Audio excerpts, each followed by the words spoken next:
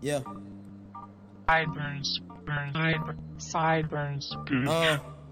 What's the word? Tell me what you heard. That info that we kicking, it be louder than some herb. Word, information, no telepathico. We gon' have to elevate your mind where you wanna go. Kiss Calhoun in the mix.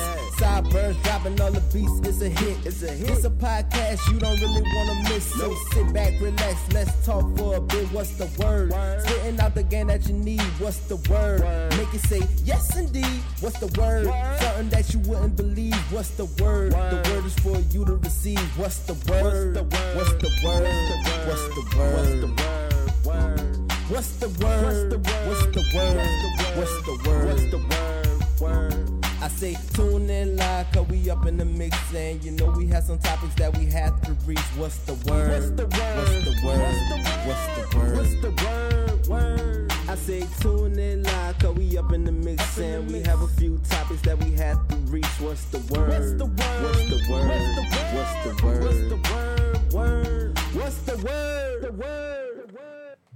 What up, everybody? This is your girl, Kiss Calhoun, and I'm back in the building for another episode of What's the Word? You heard me. I'm going to start saying that as my intro now. But as always, I'm being joined by the one and only, the legendary Mr. D. John. And I'm gonna let you talk, but as a special guest today, we've been joined today by the What's the Words theme song creator, I was about to say navigator, but I meant innovator, Mr. L. Spitter. What up? Oh, all right. How y'all doing out there, people? It's gonna be a good episode. So, let me let D join. Shout y'all out. My bad. I guess I'm not here this week since we have a special guest. So I'm gonna just put my shades on and sit in the background. In the building. Well, what's up, everybody? We are back for another week. It's exciting to have our feature artist on this episode. Special guest. It's gonna be a good one, as always. Blessed to be here. As always. So let's get it right. Started. Get it popping. Yeah. So today's episode is being dedicated to those people who have withstand the test of time and gotten out of their situations as far as anything that's going on in their personal life. This one is dedicated to the people who are still standing, persevering, and doing what they need to do to get by in life, no matter how bad circumstances may be for them. So let's get it popping. How valuable are friends and families in relationships? And when we talk about relationships, we mean the family relationship, the family dynamic. How important does every role have to play? So we're gonna let you go. How important, how valuable is family in your life? Well, I'm gonna tell you this. Like, having family is supposed to be a foundation, rooted. And from the beginning of time, it always been togetherness, happiness, and just being there for one another. And just like being raised in a village, you know what I'm saying? You know, because it definitely take a village to raise the... Absolutely. So, like, through every obstacle I face in life, my family always been there, you know what I'm saying? And I met family along the way that were categorized as, like, we call friends and all that stuff, but I don't look at it as friends, because after the testimony and all that stuff that I went through, and I seen my friends go through, and I've been there for them, it became more like family, and it was like a separated bond that was way like overdue to the reunion, a family reunion that I have never seen in my entire life before. Right. I mean, family is definitely important. I don't care. My biggest pet peeve on Facebook is when people say, even if it's family or friends, you got to cut them off, you know? Cut them off. One thing you don't get to do is choose your family. Right. So you can't cut everybody off just because you feel like, oh, they're not supporting or they're not doing this. Maybe it's something that you have to show them to believe it, because a lot of people are skeptical. I remember, I'm just glad that my mama never gave up on us. We've been doing this radio show, and older people are like, this not a real job. But my mom always motivated me in a sense of saying, keep going. If you say my biggest thing, she always said, girl, my child got some high dream. Like, I dream high. And you have big expectations. Big expectations. She always would say that. She said, I can't wait till y'all make me some money because I know it's going to come. And it's going to manifest. You know what I'm saying? Oh, it's going to manifest because you got to keep adding, keep being consistent. But sometimes family don't believe everything you're doing because what they see you doing, they see you as just doing a hobby. They don't see your precision and your persistence on doing a hobby. Right. So family is very important in everything you do. If I wouldn't have had family, I probably would have dropped out of school. I would have dropped out of college. I would have stopped doing this a long time ago if I didn't have family that believed that this could be the next big thing. And what I do is like I constantly like tell them, like, all right, I'm making sure that they see what I do, right? Setting the platform so they can see the vision and believe everything that I say, because I'm the author of the story, and I am also the director. You know what I'm saying? So I have to make sure that everybody see and be aware so they can be like, oh, he's really doing it. Right. And that's when they step in and they be like, what we have to do? What we have to do? And I say, I thought you never asked. And I want to go back on to like what you said about not being able to choose family and some issues and things like that. You can choose families. I just want to like pinpoint as for like LGBTQ individuals, especially like younger children that are finding their ways of being different from other people, and it's like when they're shunned from one family, they're able to choose another family because they, in a sense, they really don't have any choice but for somebody else to, kind of step in and give them that love that and it'll be accepted with welcome arms. Right. You know what I'm saying? Right. Well, but this is the thing. That is true. That should be a way. But like I said, everything in life that we're going through, a lot of people, humans don't understand the change because nobody tell us, oh, this is a change. We learning stuff as we go. Like you learn to be a parent as you go.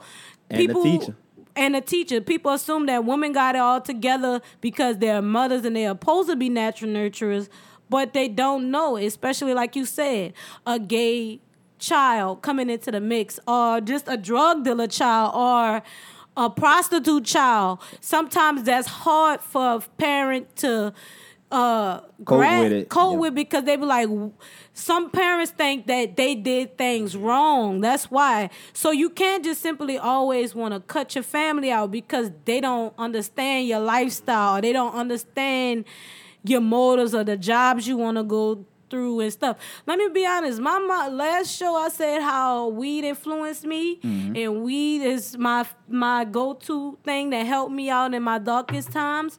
My mama can't stand weed. My mama don't like the fact that I smoke weed, but she still don't judge me based off of now. She might say, oh, I just can't. I can smell that from the door. Oh, you need to go. Y'all need to find y'all somewhere else to smoke. But she's not going to judge me because I'm smoking. I think that's the outcome. When a parent sees that their children is doing something out of the norm of what they would do. Right.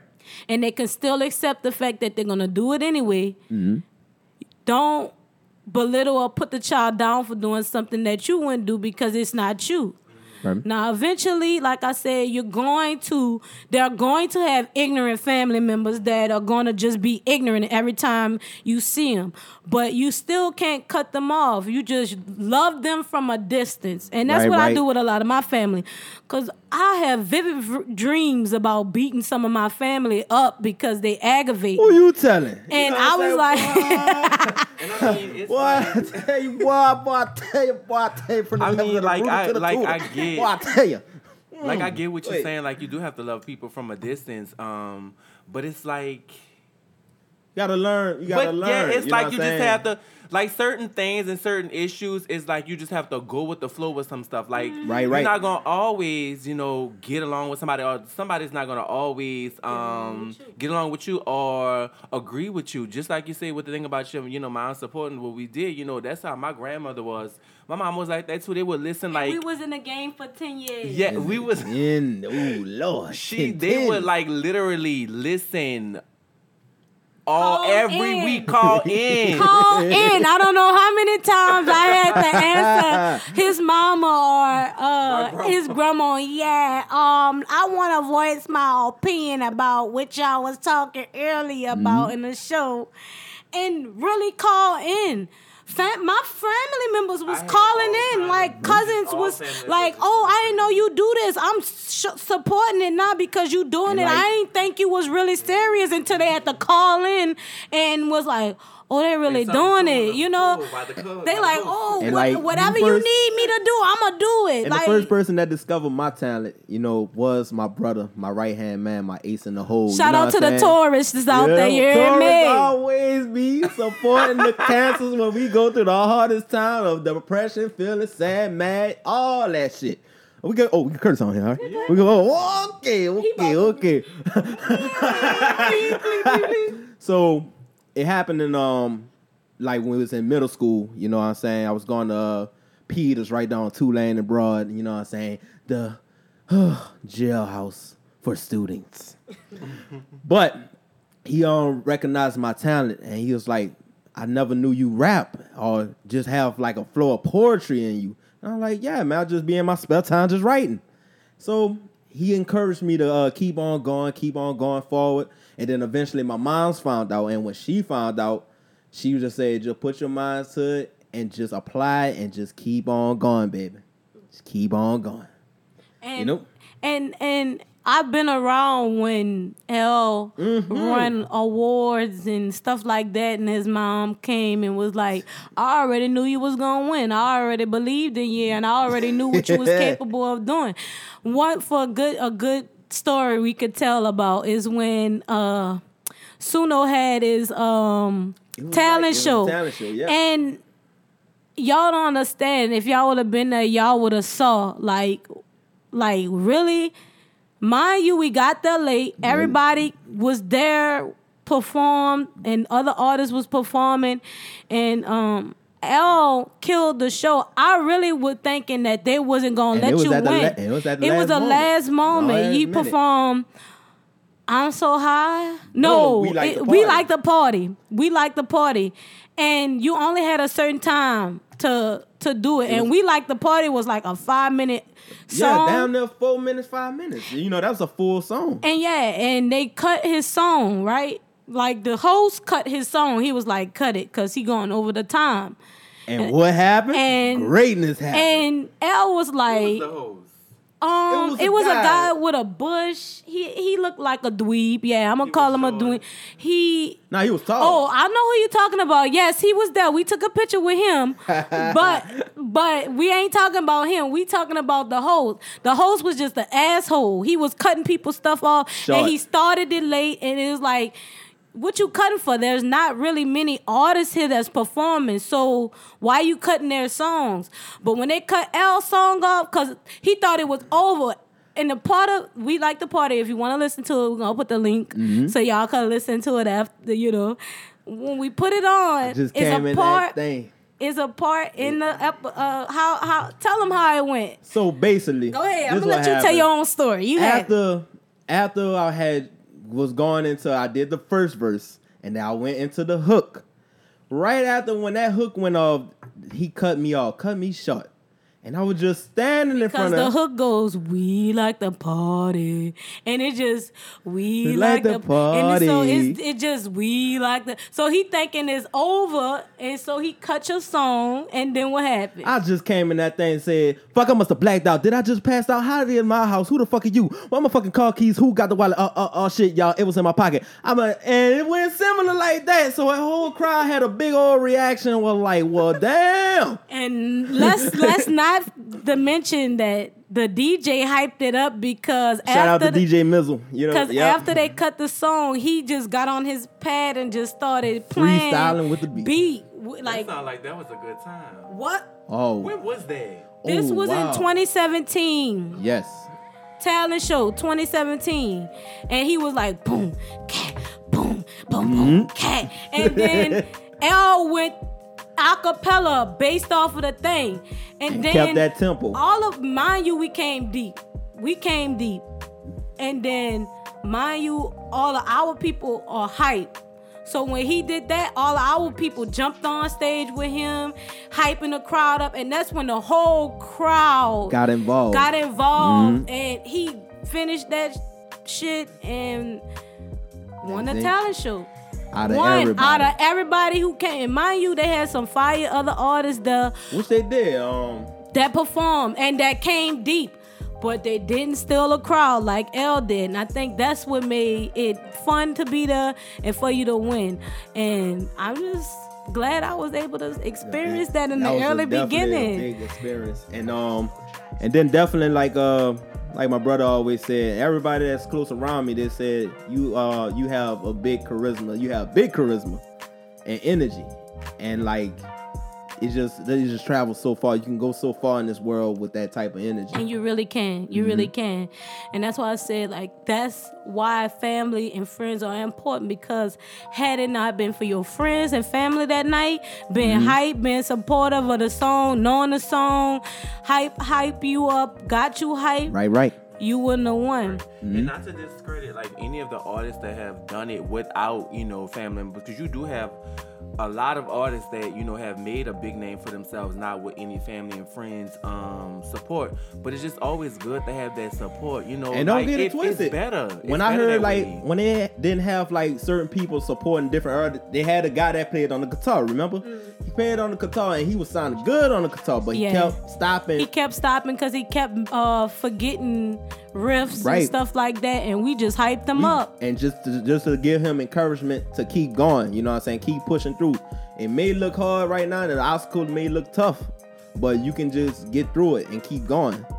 You gotta still stand on your 10 toes. Keep standing. You gotta do everything you gotta do to get it to where you wanna be.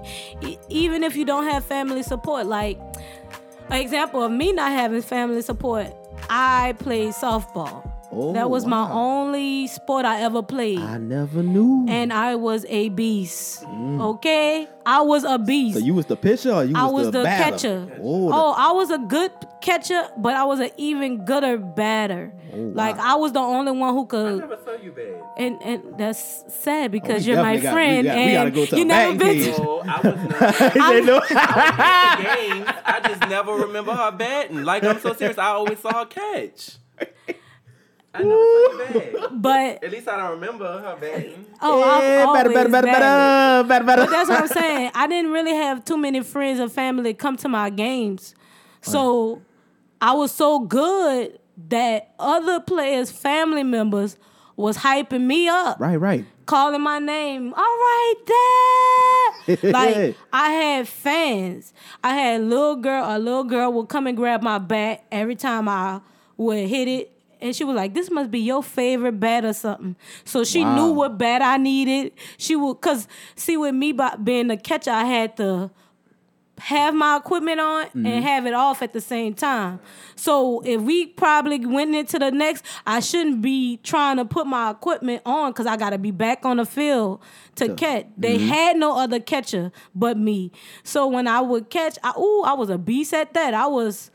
I can only imagine. I could throw a softball bigger than baseballs, and yeah.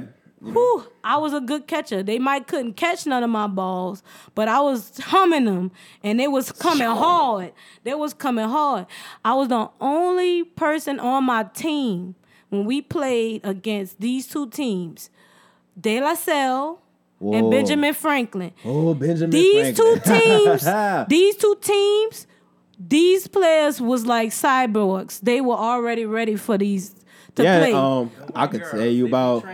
We lost, but I was the only player on the team that was hitting the ball, that was like could hit they ball, because you know these kids now they doing a real they doing a real swing with the arm.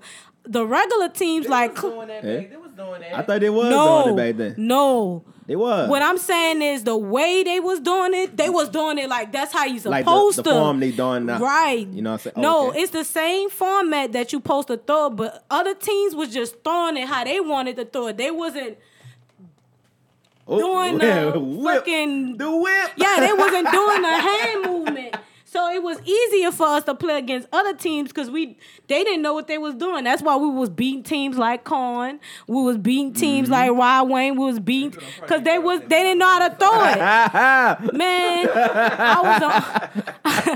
I was the only one that could do it. I was the only one that could do and get the ball and get the job done. We might have had 1 point because I sacrificed myself, right, but allowed the ball to be hit so somebody else could run. And I had fans, I had family, but friends, and my brother only came to one of my games, and he was like, and you struck out. Like, he was trying to make me feel bad because he came, and I was like, but you ain't seen me the whole game. Like, I was a beast the whole game. You came at the end of the game. I had to tell him. So you don't even know what all I was doing. I had fans calling my name. At one point, I had to take my jersey off. Calhoun! Kiss Calhoun! Kiss Calhoun! Well, back in the day, I was going by my brother. Well, she was bomb, but she wasn't being called that, you know? Oh, my goodness. So we can talk about how important family and friends is all day, every day, because it is definitely important. But when it comes down to mental health and black families, that's something that needs to be looked at. That is why so many people commit suicide. So many people are depressed on antidepressants, on anxiety medications when they coming up and on Ritalin because, you know what I'm saying? Goodness gracious. How important is family? How important is it for family members and friends to support loved ones that are suffering with mental health? And why don't majority of black families take mental health serious? I don't know. Like, well, I do know because I'm gonna tell you myself. I've been through. Speak your story. I've been through a mental depression, and it happened. It started in the tail end of 2017 when I was living the best life. I turned 27. Woo! I said it was the year of the motherfucking 7. July 17th today. Well, it's the 27 Club. And I thought I was on my way until I ran into a brick wall, y'all. So tell us, like, when you were 2017, what changed your life and started you into a downward spiral in your career as an artist and as a personal? Well, I'm going to tell you this. You know how it is, like, I smoked a lot of weed, you know what I'm saying? And I used to reach heights of elevation like I knew everything in the world until I was sadly mistaken that I don't know it all. You know what I'm saying? I'm just as lost as pretty much everybody else in this world, and we all trying to come together like the motherfucking Power Rangers in this bitch and just trying to connect. Build the motherfucking Zordon. The Zordon, the show, whatever.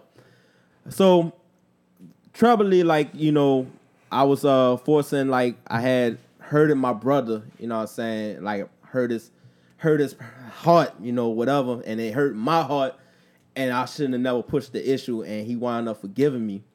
And I used to beat myself up, you know what I'm saying? Like, it's all my fault. It's all my fault. But by me having my brother by my side and my family, they stuck it through because they knew I was going through something. They just didn't know what it was, but they helped me get through. And then I remember you, Kiss. You constantly stayed in my ear, being supportive and just telling me like everything's gonna be all right and everything's gonna come back to you like it never left. You know, you gotta keep on believing and pushing, and everything is gonna come back to you. I was going through a hard time, especially throughout 2018. I was on antidepressants and everything. You know what I'm saying? I was like a fucking vegetable. A vegetable. Can you imagine that? Yeah.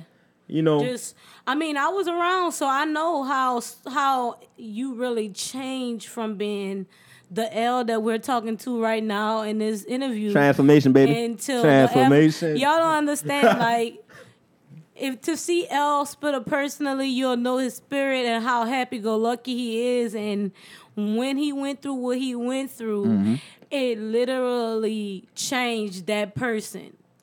It literally did. Like, yes, tell indeed. us, like, certain things that happened during that time that questioned family and friends that you kept around you. Mm-hmm. Like, in 2017, you had Roast. Yes. Everything was going good in the music. You were rapping. You were Enjoying winning awards. life. We were traveling.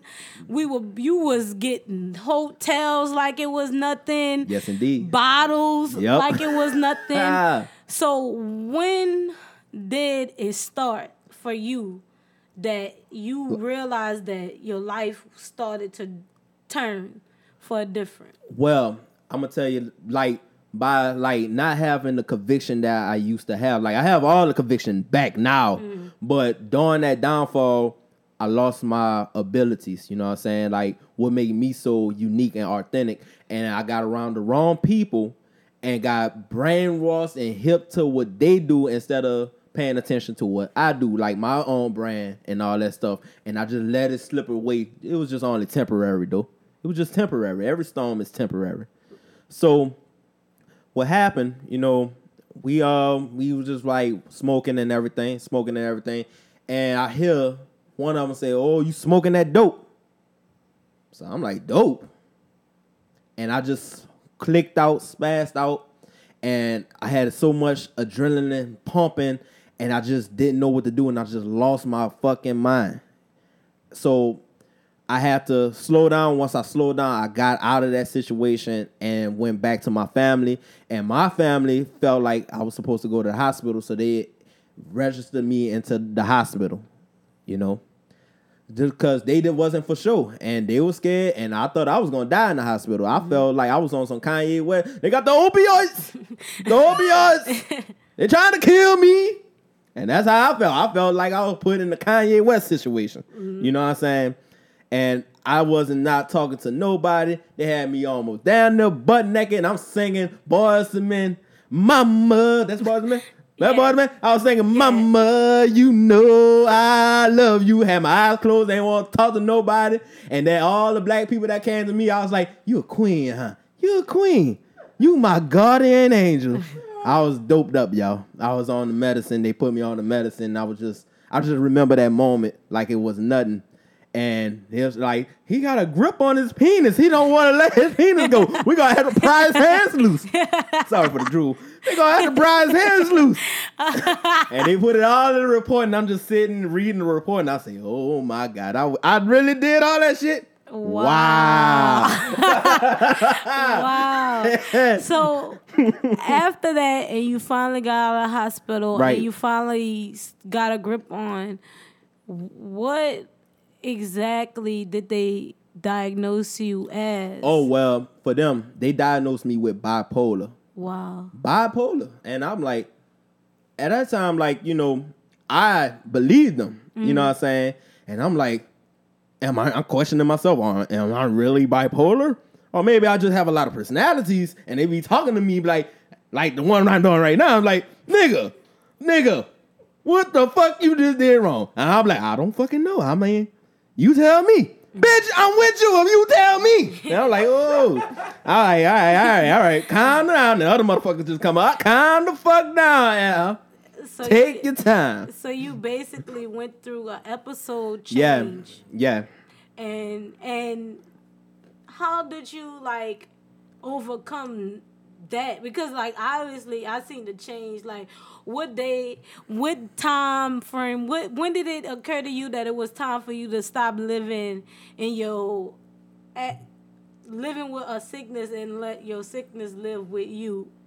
Oh, like for like the change, like how had it driven, like well for me, like in the tip top of 2018, I realized that I was going off of what other people doing, all that stuff, And I said, nah, that's not the way. You got to do it the way you always been doing it. And you the only person that understand your language. You know what I'm saying? You the only person that understand. The other people just going to see it. You know what I'm saying? They're going to see it. I remember telling you, like, the only person that other people could see you. For who you are. For who you are. Right. But you never get to see it unless you look yourself in the mirror. And would they be saying that a sheep in wolf clothing or something like that? All right. So, like, they had these sheeps and wolf clothing, cloth like a motherfucker, camouflage like the motherfucking army. And they got me. Took me out. Pow. Oh, died on the spot. And then I was resurrected like Jesus Christ and walked on Hennessy water. And I took my cognac. I'm just playing. But I had to save myself. I had the people. I felt like everybody that's close to me, that's real close to me, my immediate circle, family, they are my personal guardian angels, and they know I had to be protected. You know what I'm saying? And I had to find that strength and perseverance in myself again. You know what I'm saying? To continue the marathon, like rest in peace, Nipsey Hussle. And continue the marathon and keep going. You know what I'm saying? So I have a question. What's up? So you know they did diagnose you as bipolar. Bipolar. Mm-hmm. So how do you use that to your advantage almost? Because you are very funny. And the first time I can't remember when that was, but the very first time I met you, 2016. Okay. Yeah. Just had this personality today. It was just like. And I was like, this dude is crazy. But like, how do you use, saying, because I noticed that you say like you just had like you felt like these different people inside your head. So like, how do you take that as your advantage? How do you use that towards like moving forward? Moving forward with it. Well, like I take it like this, like it's my own personal gift. You know what I'm saying? And I'm the person in this vessel that's supposed to wield my own unique power, and I'm not supposed to let anybody take that power from me. And I'm not supposed to abuse it. You know what I'm saying? Not abuse it. I'm supposed to use it to help people, and the people don't want to take the help, then I gotta keep it moving. You know what I'm saying? So what I do with it now, like when they label me bipolar, it had me thinking I was bipolar. And don't get me wrong, like quote me if I'm wrong. Like bipolar, I just feel like that's just the doctor just saying what it is, but they don't really know what it is. Right. You know what I'm saying? So at that time, when they had me on the medicine and all that stuff, I actually believed it. So now I'm starting to act like a bipolar person, thinking like it's in my mind, and it was like an inner battle with myself. Right. Like light and dark battling each other inside my body. So I had to balance the two again. Balance them again and just come as one, and we got to stick at this one unit together. You know what I'm saying? Right. Mm-hmm. And I was around that time, and I was like, as long as you got a friend like me in your corner, you don't really have to worry about, because the people he talking about that wearing wolf clothing. Oh my God, man! You know how they tell you know how your mama tell you don't trust certain people, mm-hmm. and you don't listen because you like, she don't know them, I know them, they wouldn't do me that, they wouldn't do that to me. I feel like your mama know, and they know best. I feel like that's woman intuition, and I have that because I am a woman. I'm gonna be a future mother eventually. You know what I'm saying? And I'm gonna be the pat. I'm the pat. You never know, right? You know? But now you made me lose my train of thought. But still, like around that time I was saying like, I don't trust these people, and around the same time you was telling me you didn't trust certain people that I was hanging with. Right. But cause we seen it from two different angles and perspectives. We were going through the perceptions. Like we were perspective. No, the perception of word. People. Like but no, the y'all was seeing it from different perspectives. Yeah. Right. But he was telling me, Kiss, I don't like these people. I'm like, I know I'm playing it smart. Like, right. I'm not being dumb, but I still was around and let them come around, mm-hmm. and they thought they could use me and do all that kind of stuff. And just like he said, you have to be in control of your own self. Right. And when I started to feel like I don't want to hang with these people, I don't want to ride in a car with these people, I don't want to be outside of no trap house with no people, because at the end of the day, my life is more valuable to me than them. I was like, if nobody don't want to be here to work, I'm going to take whoever want to work and I'm going to do my own thing and y'all figure it out. And then you know what type of atmosphere you want to be around. And after that, I saged my environment and they didn't come back again. I never seen them again. And that's why I was like, you know what? And now they asking for me. They want me to help out. But I'm like, I don't want my spirit to be conflicted because of the stuff that you choosing to do and having around your life, because that's not me.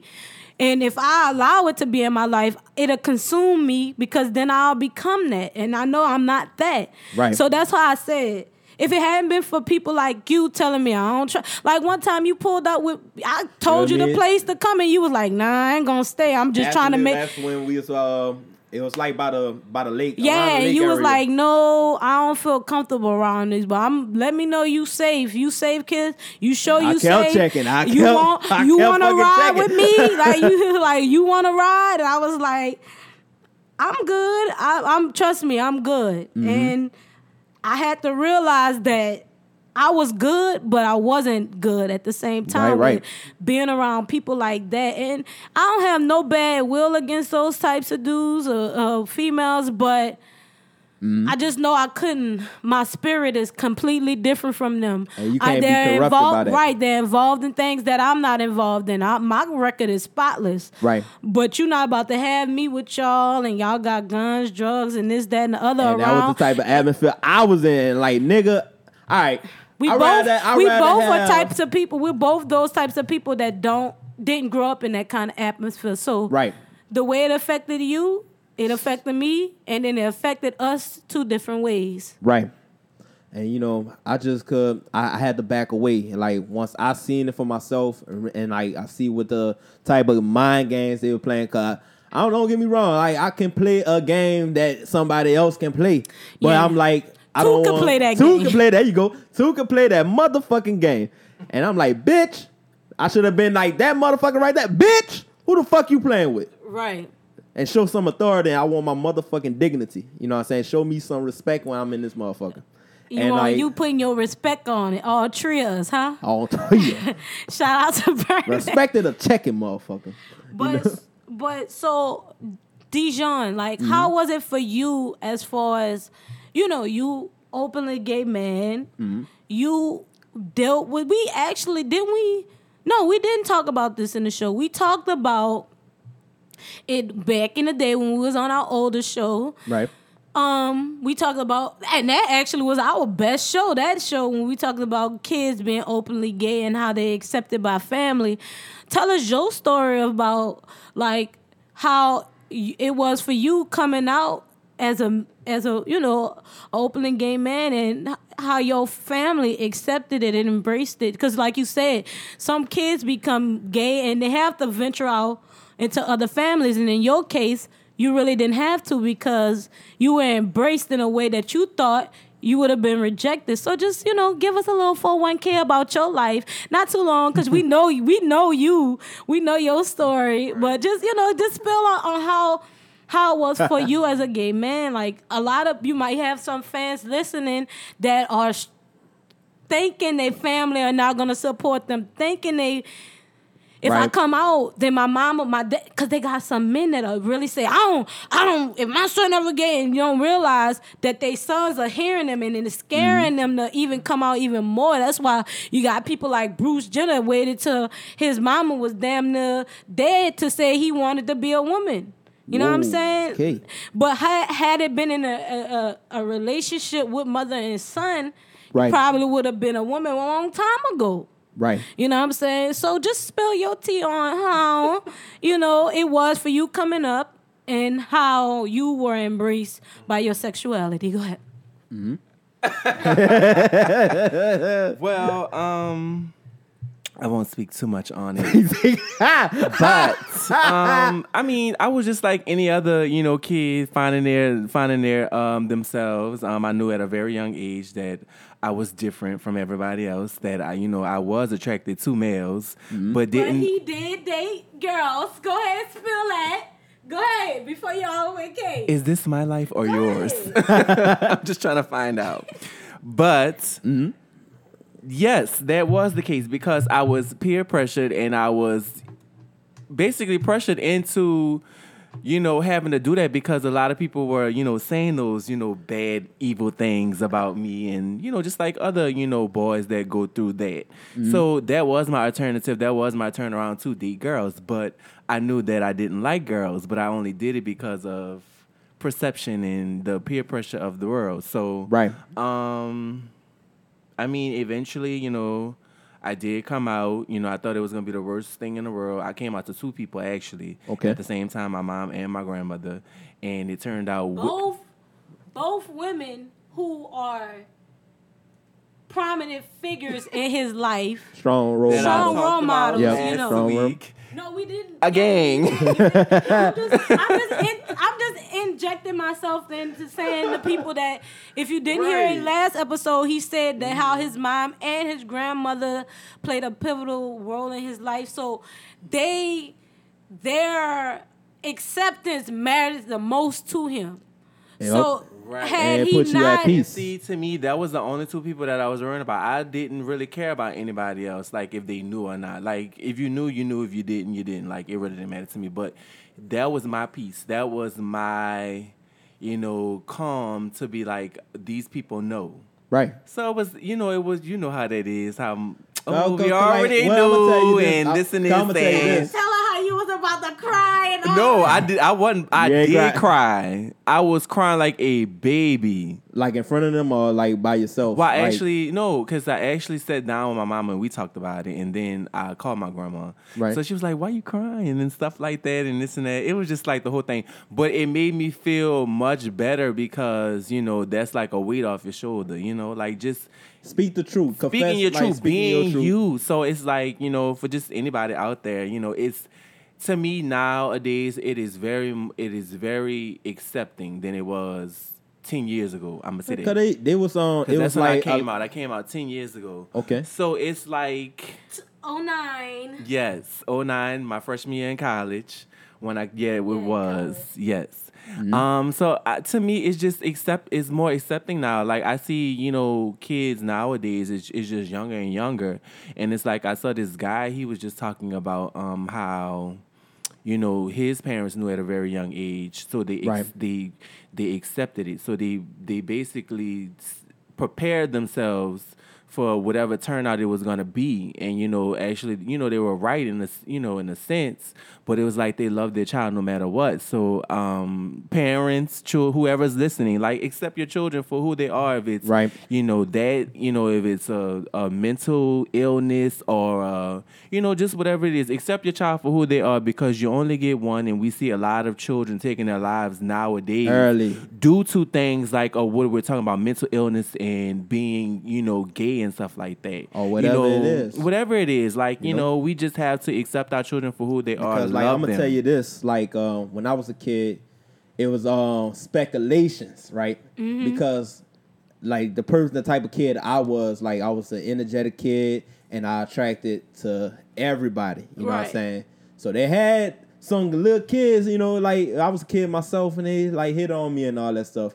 Even like used to do butt taps and kisses. I'm like, I'm confused. What is going on here? I'm fucking confused. What is this? Right. So like, and then I was like a fat kid. So like a lot of girls at the time, they would prefer like somebody that's like built. muscular and stuff like that. Mhm, there you go.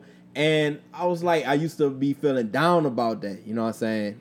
And I had to have a talk with my moms. And my mom said, just keep on being your unique self. You special. You know what I'm saying? And then when I talked to my grandma, who is deceased, you know what I'm saying, passed away in 2010, she used to always say, you're a superstar. And your light is going to shine in the darkest times. Right. And you're going to manifest, you're going to grow into something great. Shout out to Kid Cudi for the superstar. You are what you No, say. and Lupe Fiasco. Ooh, wrong person. And Lupe. Kick, Shout out. push. Kick, push. Shout out to So like, Shout out to Lupe. Sorry, wrong person.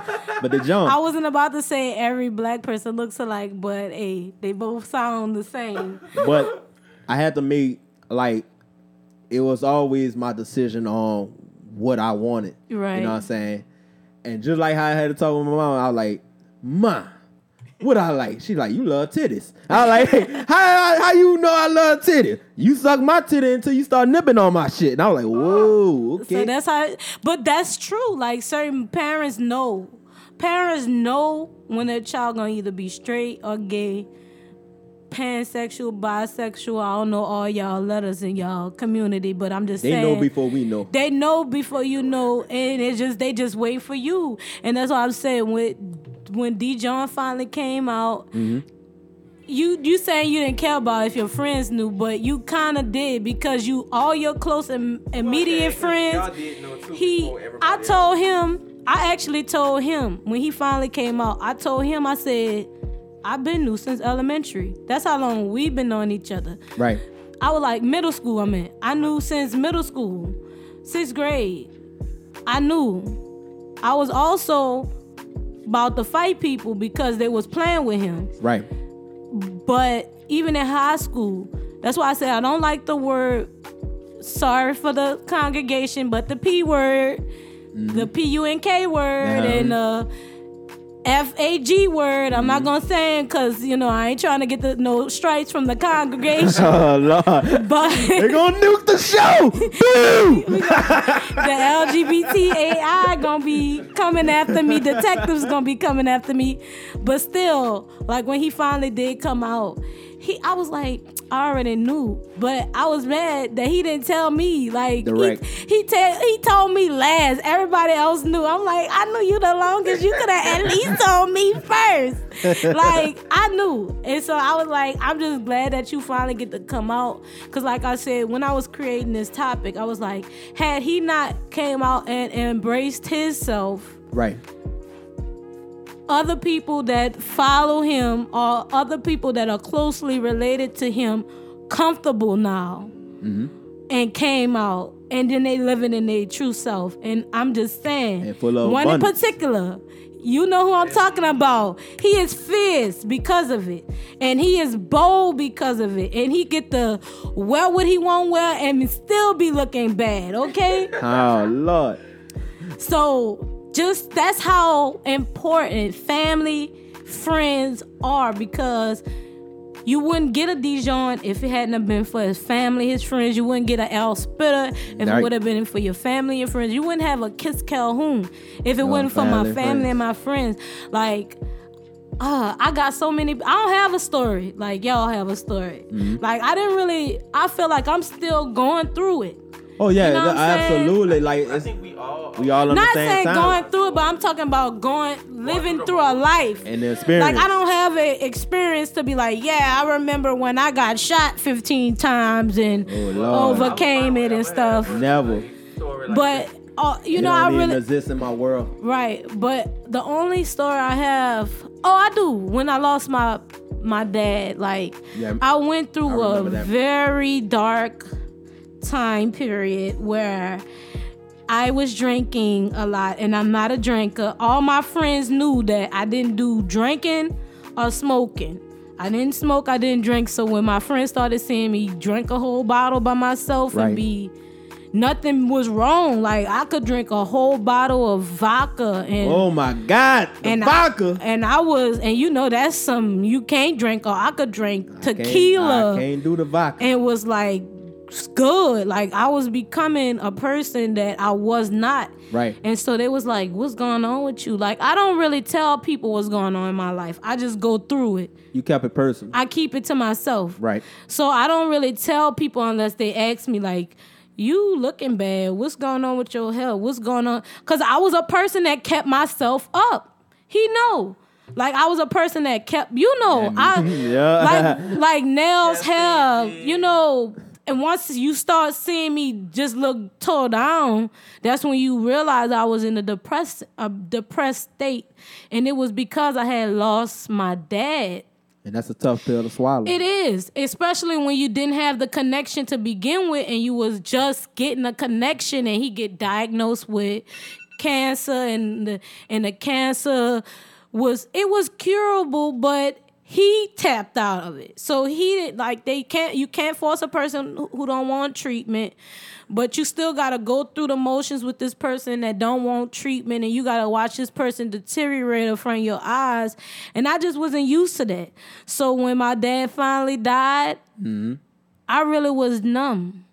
I didn't know what was going on at that period of time.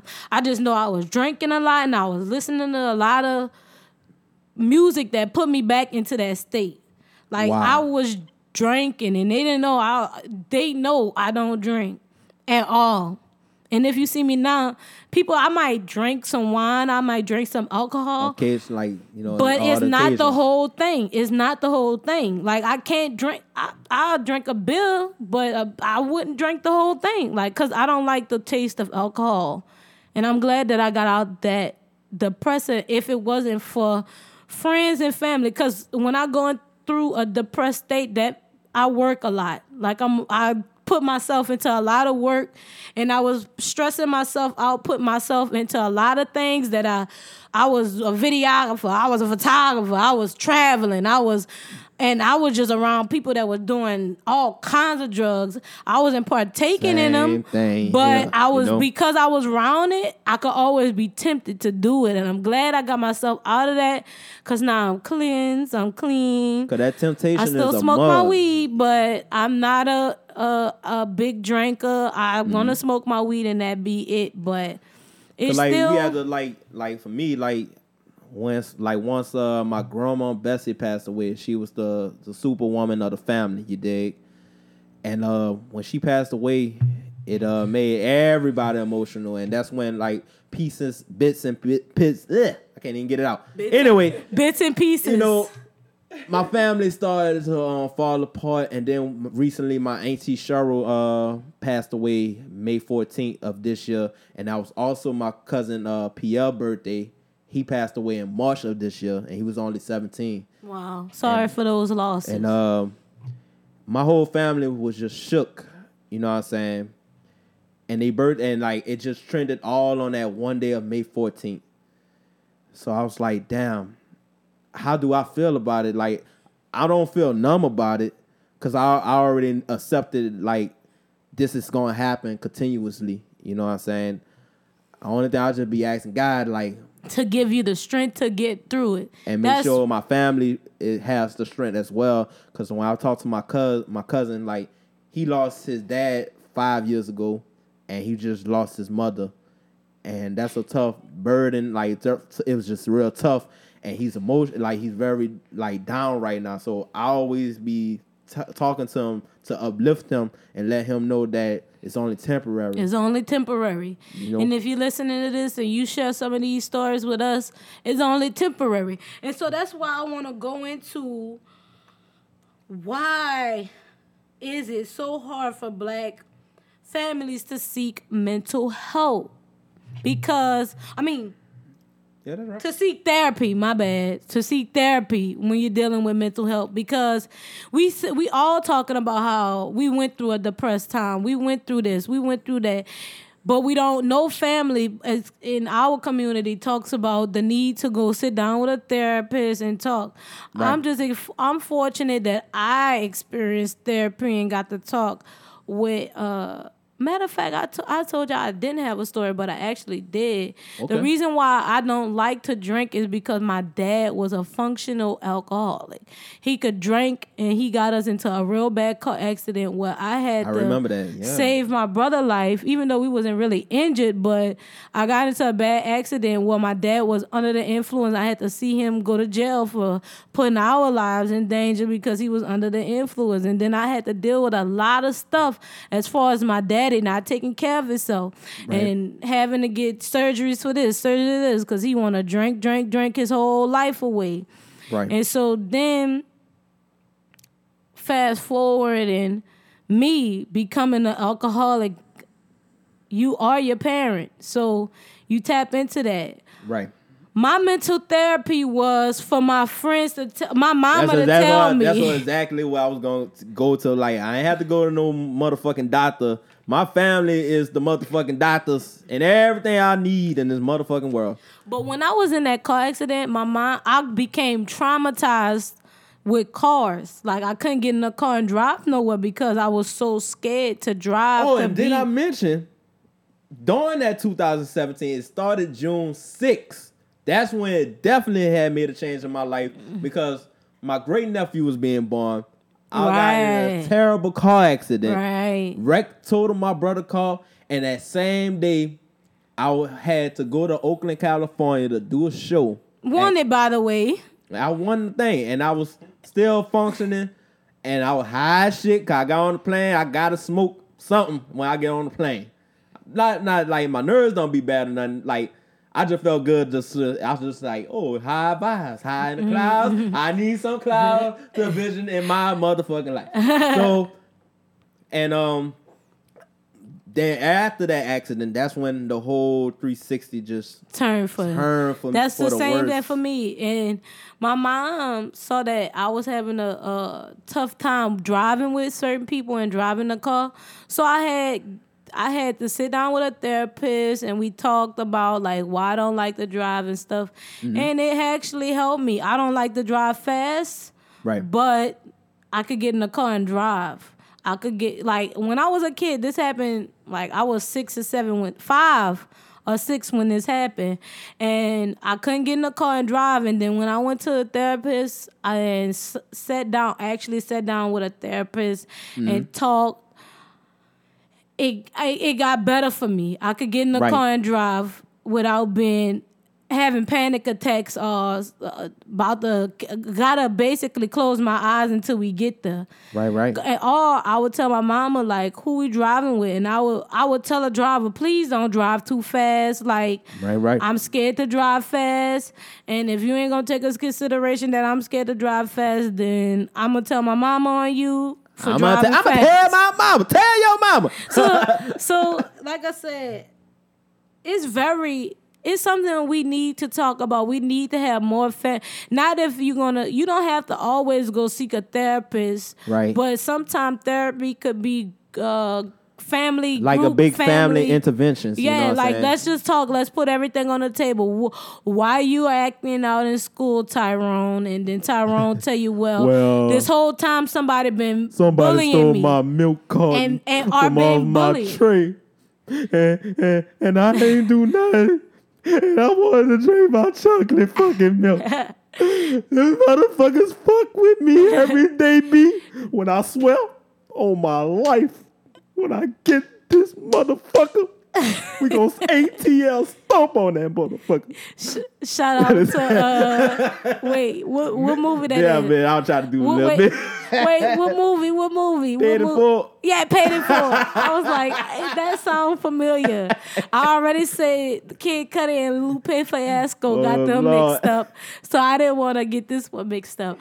But yeah, definitely, like, it is very important to have those people in your life that's gonna help you. You can have family talks. Like, I know for me, every time I come home from school, I tell my mama my whole day, even if it was a bad day. Running it, because that's your ace in the hole. She gonna understand. And one time, I had a bad day. So, one time, I was, I'm a clowner. I was making a joke using Martin Luther King's voice. I didn't know, because if you in school, you don't know Coretta Scott had just died. So I'm making a joke. That's how I felt for B.I.G. When he passed away, I broke down into tears in the kitchen. My mama was like, but I was making a joke using Martin Luther King, using Martin Luther King's voice, and I didn't know that his wife just died. Whoa. So the bus driver, before I about to get off, she pulled me to the side and try to scold me from the joke I made. But I wasn't making a joke about him. I was making a joke using his voice. Like, use his voice for a reference. Yeah. You know how you use Bernie Mac what the fuck? Right. We in the motherfucker. What's the word show? With this y'all kids got we in the motherfucker. You better check and respect the mama, bitch. What? That's pretty much what I was trying to do using You know Martin they Luther spirits King. live through us. Oh, that lady scolded me and told me, and you, how you black in this and you making jokes and stuff, and his wife just passed. I was like, well, I didn't know. I didn't know. You didn't know. And we was just making a joke. We wasn't making a joke about him. We was Right. using his voice, just talking like him. And like, she got mad. And that messed up my whole day because you only hearing bits and parts of what we talking about. Right. So you took it upon yourself to scold somebody when you didn't know what we was talking about. And now you messed up my day. So I went home. I told my mama the whole story.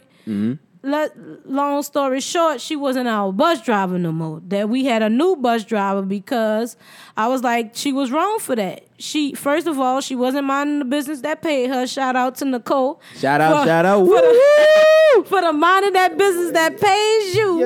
She wasn't minding the business that paid her, like riding a school bus. She was all into a child's conversation and try to chastise somebody else's child.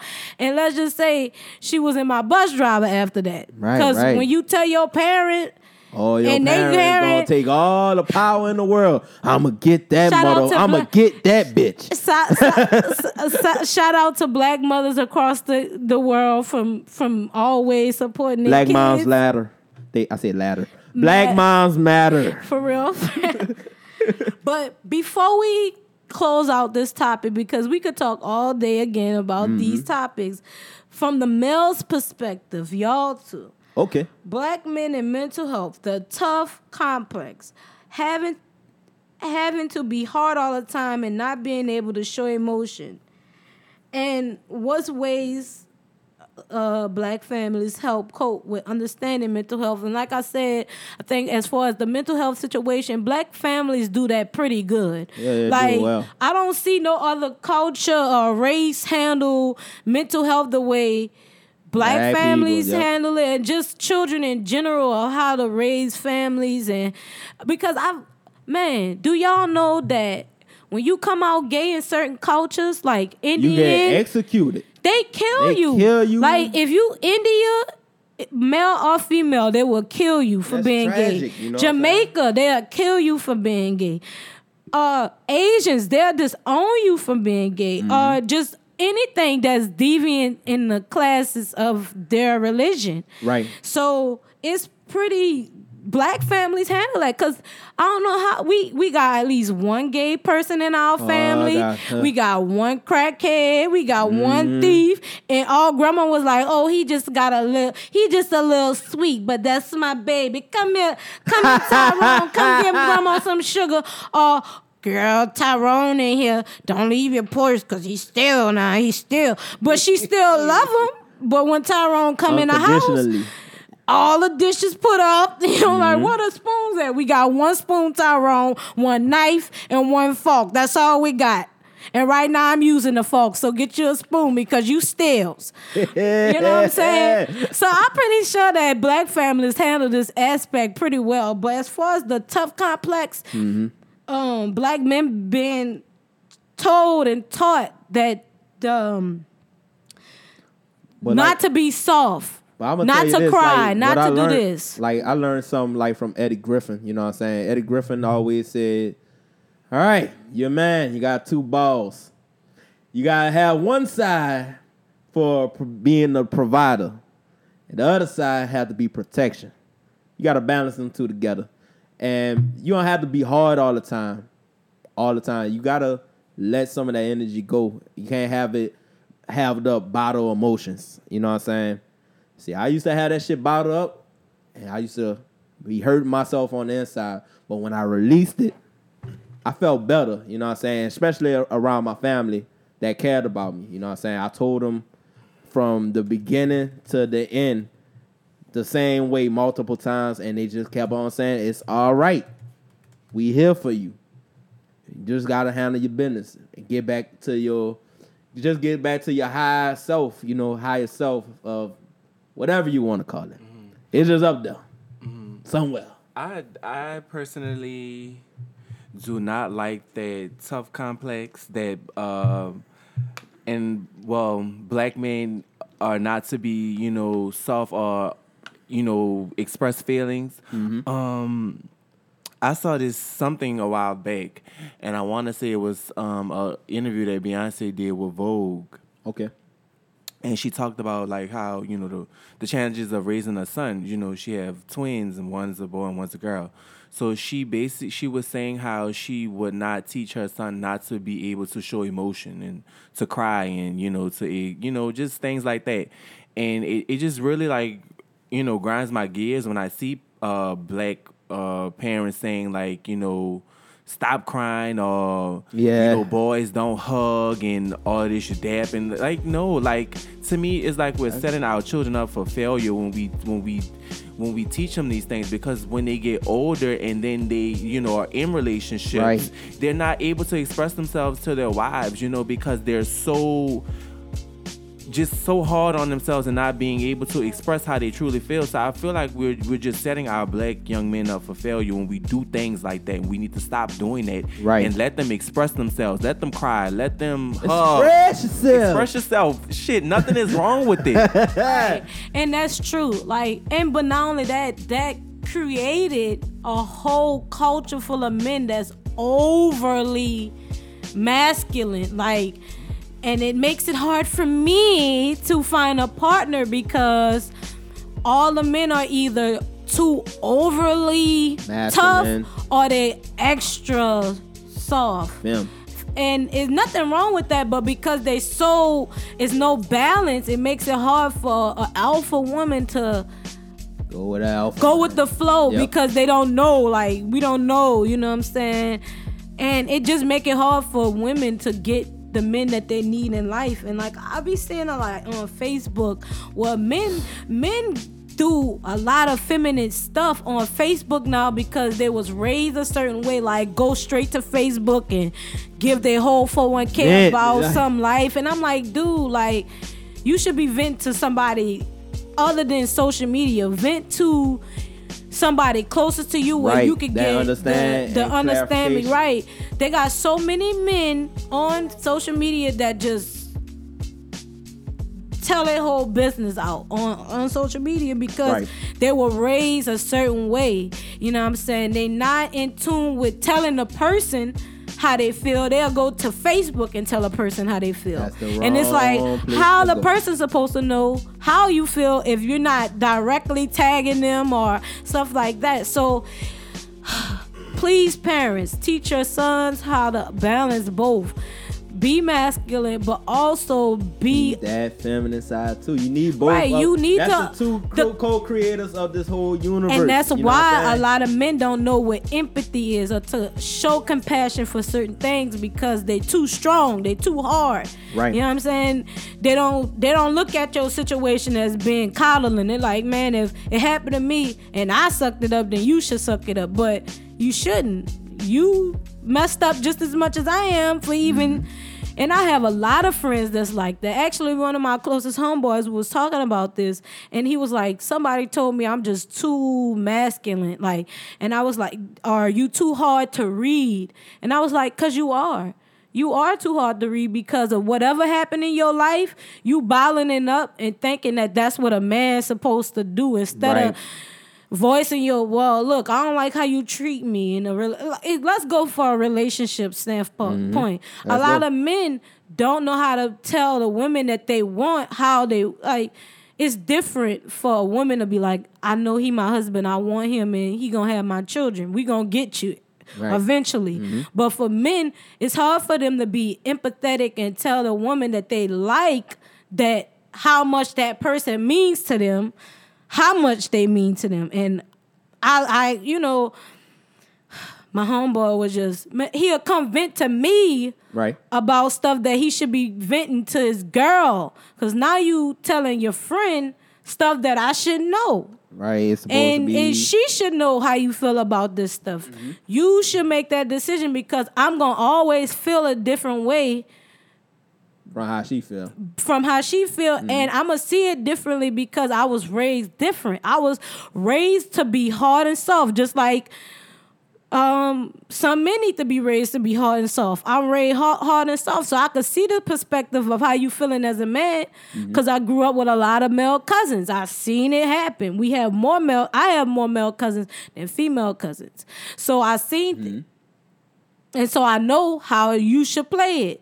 But I also, as a woman, I know how you should come to a woman and say how you feel. You shouldn't be holding it in and drinking and then come to your female friend and try to vent and say, man, I hate she do this. This That's nigga here.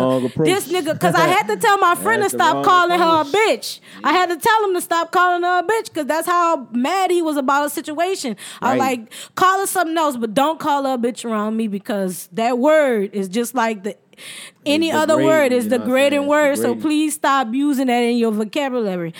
But eventually he got grown tired of the situation and then he uplifted himself in the situation. But still, it's just so many obstacles that you go through, and as men, you can't cry. I don't personally want to see you cry because then it'll make me cry. What? You know that song? When I cried and you cried and we cried together. We better cry. We're going to get it out and we're going to overcome. We shall overcome. I'm not a crier myself, so when I cry, it shows that I'm really hurt or affected by it. So when I'm crying, some people be like, what's wrong with you? I remember he never heard me cry before, and I called him crying, and he was like, what the hell wrong with you?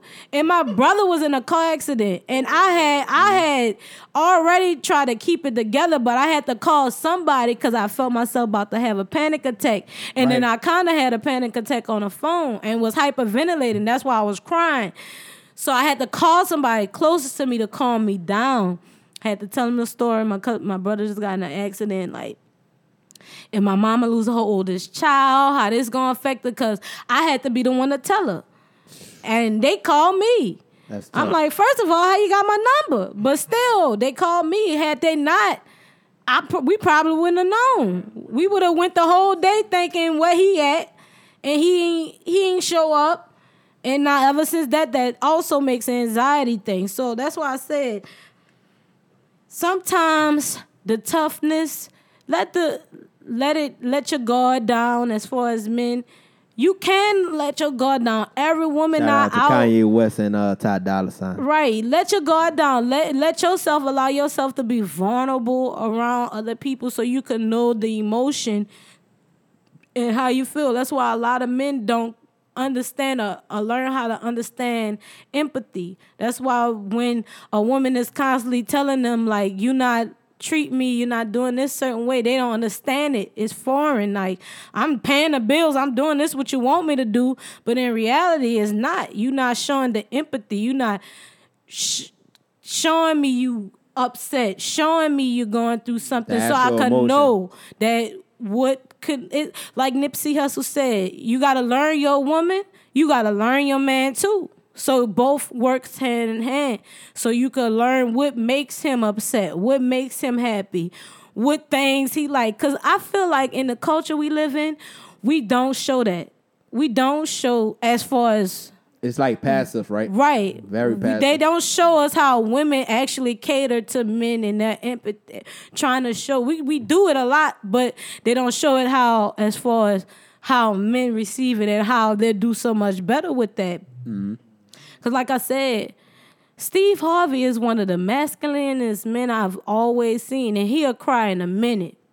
And when Steve Harvey cried, that's how you know either he really feel a gratitude and it hit him in a certain way where, like, they had this lady, a gospel lady, came and said she would have never got through what she got through if it wasn't from you, Mr. Steve Harvey. And he was crying, like he was crying. He was trying to hold them tears in, but he was just like letting them go. And I was like, I seen men try to hold in tears, and I'd be like, man, let it go. Like, you gotta let it go. You gotta let it out. I had to tell a person right here, Mr. Dijon, to let it go sometimes. Right after his grandmother passed, he was holding a lot of that stuff in. We was drinking, and I was like, man, let that shit go. and he cried. Like, and he got a lot of female friends. So as far as female, we very gradual. We all came together and was like, it's all right. You know, you're going to get through. We all lost somebody who we really care about. My eye is burning. But we all lost somebody who we really care about. And if you keep holding it in, you'll never get the closure you desire or just learn how to cope with the death of losing somebody closer to you.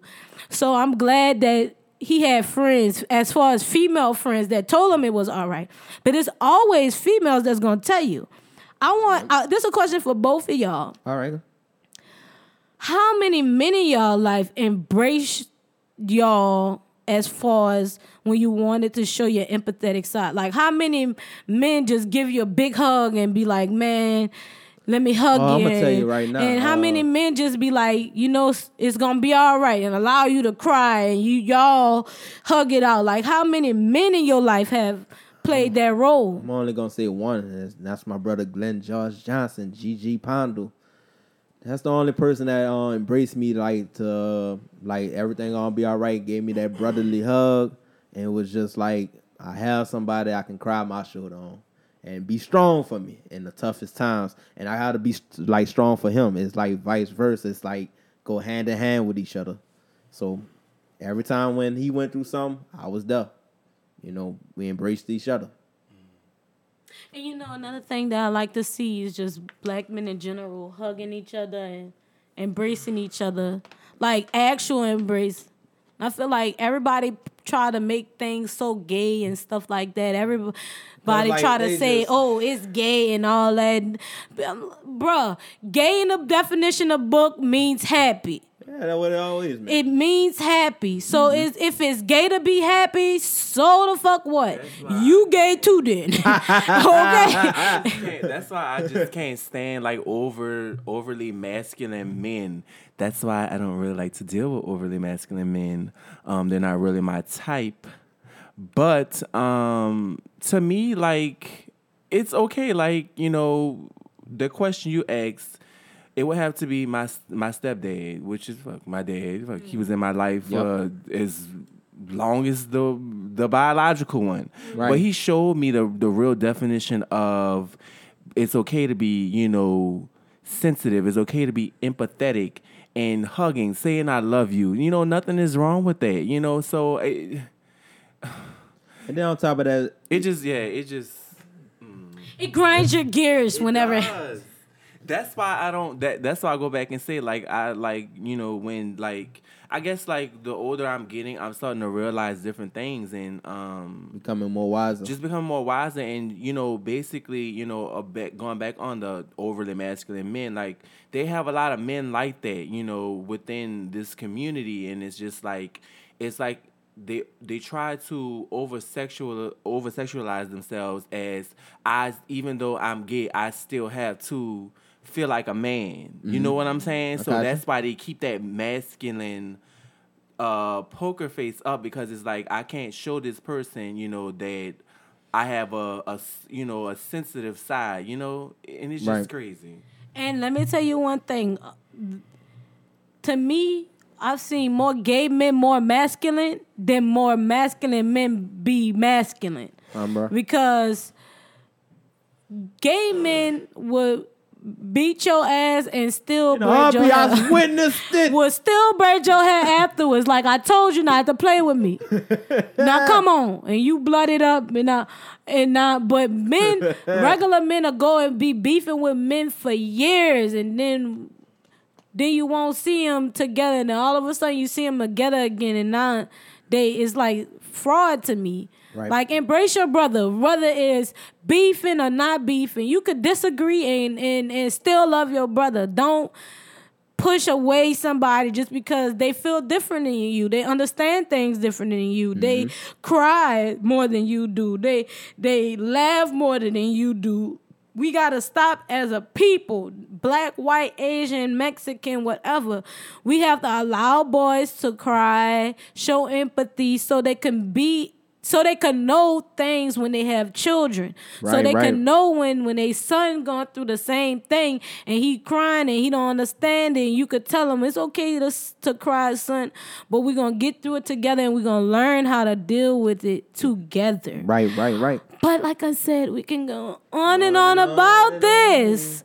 But the tea gotta be spilled, okay? Because Dijon done drunk his tea and it is And I spilled. gotta pee. Y'all say tea? I gotta pee. Yeah. I'll be right back. But yeah, like still in all, like what's the tea?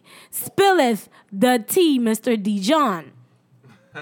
Because it's piping. So we got Nicole Murphy. If y'all already didn't get to see what was going on, please spill the beans about what was going on with the whole Nicole Murphy. Last week, she was caught kissing somebody who she claimed was a close family, a friend, but we all knew that was a lie, like Maury C. DNA test proving that was a lie. So what's the tea? Spill the tea. So Nicole Murphy is just now she's apologizing about what she said was a close friend, but in all reality, well, family member, but in reality, it wasn't. So Nicole Murphy trying to steal away married men from their wives is nothing new. So says Lisa Ray McCoy, who claims Shout out to TMZ for the info. who claims to have personal experiences with her, but NM's calling BS, denying all of it. We got the Players Club actress Wednesday in LA shortly after Nicole issued her apology to Layla Roken after being photographed kissing her hubby Antoine Fuqua, and she didn't hold back one bit. She claims her then husband and Nicole were hooking up.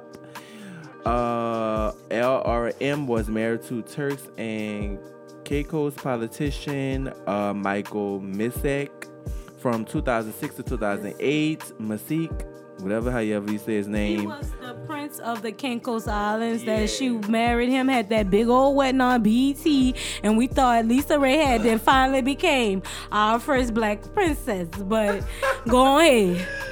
So during which rumors were alleged infidelity between Nicole and Michael surfaced, while Lisa Ray says they were more than rumors, she says they were facts.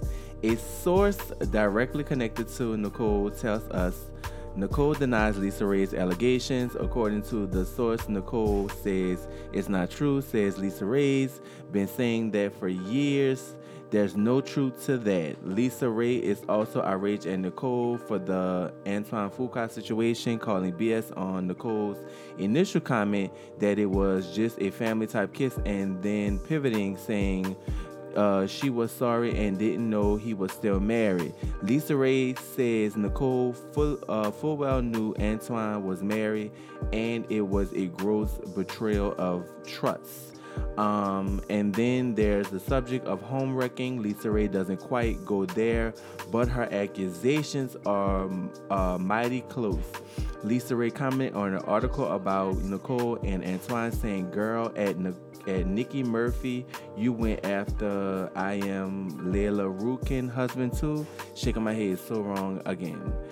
My whole thing about this whole messy situation is Nicole, for one, don't nobody kiss their family members. You have people that kiss their family members on the lips, but not passionate how you doing, girl. So you need not two different angles, sitting down and standing up. Like, girl, find your own man. So this my thing is, it's just the fact that she got caught and now she's trying to pivot and she's trying to basically cover it up and say it's something else. But my thing is, girl, if you're sleeping with married men and that's your thing, own up to it. Like, don't. You better just step up to the be a big woman. plate. Put your big girl's drawers on and then just handle the backlash that you're getting from it. What y'all think about this though? Well, you already know my 401k about the whole Nicole Murphy situation. I feel like, girl, get your own man. Like, okay. Okay. Like, come on. Like, I mean, look, nothing ain't wrong with getting somebody else's man. Right. And let me rephrase that. Okay, because people are like, girl, let me take notes. She said there ain't nothing wrong with that. Oh. Hold on. when they're divorced. Not if they've been separated for years and no emotional attachment. But we all know men. We know men lie to get what they want. And what they want ultimately be sex from a beautiful woman like Nicole. He done probably told that lady, yeah, me and her been separated for 15 years.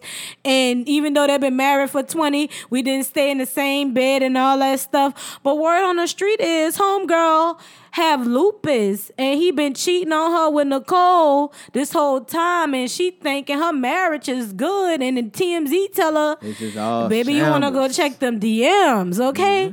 But at the end of the day, and just like I said, remember they had a man who left his wife when she was sick and had got with a whole nother woman and stuff like that? Like, that's just wrong. Like, You supposed to ask questions, period. As a woman, you supposed to ask questions. So how long y'all been together?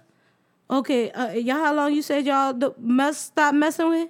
Okay, so y'all stopped messing in what month? 2000. What year? when her birthday is? July.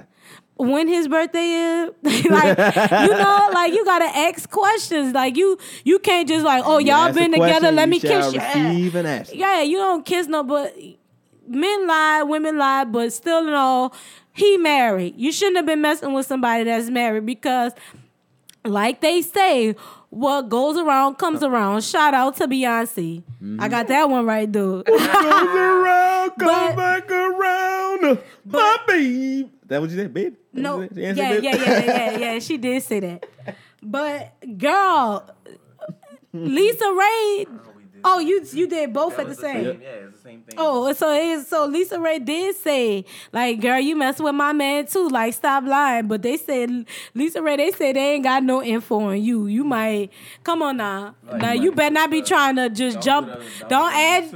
Yeah, don't be me too. He cheated on me too. She cheated on with my husband too. But Jordan Wood talking about people taking other people's man and just getting caught with other people's man.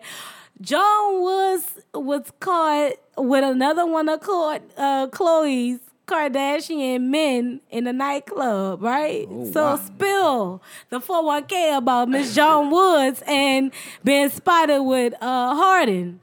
Okay, so this one is coming from TMZ as well. Jordan Woods likes what Khloe Kardashian likes. Stars on the hardwood because she's hanging with another of Khloe's exes. Kylie Jenner's former bestie danced and smoked hookah alongside NBA star James Harden in Houston Wednesday night. And if they're not keeping track, Harden's another ex-boyfriend of Khloe's. We're told Jordan and James were partying together at Belly Station and were cozying up in the same booth. At one point, Jordan stood up and danced in front of him while taking a hookah hit. We're told the two have hung out in the past, per Khloe's split with Tristan, and Jordan alleged told friends Khloe was cool with it. Our sources say Khloe never even knew about it. What's unclear is if Jordan and James have taken it a step further. Khloe Kardashian took to Twitter and said, "Why are you lying at Jordan Woods? If they're going to try and save yourself by going public instead of calling me privately to apologize first, at least be honest and tell the about truth. your Tell story. the truth. By the way, you are the reason my family broke up." Jordan took To Twitter. No, Jordan took to heart for contributing of the breakup of Khloe's family after alleged cheating with her baby daddy, Tristan Thompson, at a house party. Woods claimed it was just innocent fun, though, and said he only kissed her once. Khloe first blamed Jordan for destroying her fam, then took it back. Things got so bad between Jordan and Kylie. Kylie kicked Jordan out of her house. Out of her guest house, and then they say, "Lamar, you've been warned." You've been warned. My thing with that as well. It's the same thing with Nicole Murphy. My thing is, girl, if you're gonna sleep with people, man, like own up to it. But to me, this is different. Right, I'm about to say. Because they're not married. And James Harden and Khloe Kardashian are not We're together. together for like a split second. So he is up for keeps. Like, you know, what they need to realize is in that type of industry, everybody dates the same person. It's just like now, like everybody dates the same girl, everybody dates the same boy, everybody sucking, eating the same damn person you didn't suck and ate. So my thing is, Khloe, you cannot get mad. Don't blame that girl about your breakup. Your man is a hoe. He been a hoe and he gonna always be a hoe. And we've been trying to tell you that, okay? But here's my thing, just like you said. We talked about her, but we didn't talk about this. Man, this just happened recently about her. We probably did. No, what happened? Did we? We talked about Let me see. Because it just seemed like so. No, we didn't. We didn't talk about it. But still, at the end of the day, this is why I say it's different. Khloe Kardashian not married to her baby daddy. She not married to James Harden. So if let's fast forward. You can't blame the girl for something your boyfriend, who's supposed to show the most loyalty to you, did. He kissed her. Even just because it was her, you can't blame her. It's so easy to blame the person like Nicole and her because they're the person who should know better. But you gotta blame the husband who stepped out of his marriage, who knew he was married, who knew you was sick, who knew all this, and you gotta blame Tristan Thompson because Tristan Thompson been cheating, and everybody tell you that basketball players like that's in the limelight think they could do what they want to do. Think they could just go sleep with girls and nothing ain't gonna get back. Nobody ain't gonna tell you until them girls get hooked on that piña and be wanting it more and then get you in trouble like Kevin Hart. Kevin Hart wouldn't have got in trouble if they would have kept it on the hush. But obviously people want what they want. But just like I said, you can't keep blaming Jordan for wanting your man because you never was married to James Harden. He got open field to be with whoever he want. He wasn't married to Tristan either. And she not married to him. The only person she married, and look, that boy, what's his name? no, Reggie Bush? no, Reggie? no, that's Chris. That's Kim. Oh. That's the wrong cat. But here's what it is. She reaped what she sowed because when they got together, Lamar Odom was in a whole relationship and he left his baby mama to be with her and married each other in 30 days. Didn't know each other, didn't know nothing about each other, married each other in 30 days, and then she found out he a whole crackhead. But now you getting done what you did.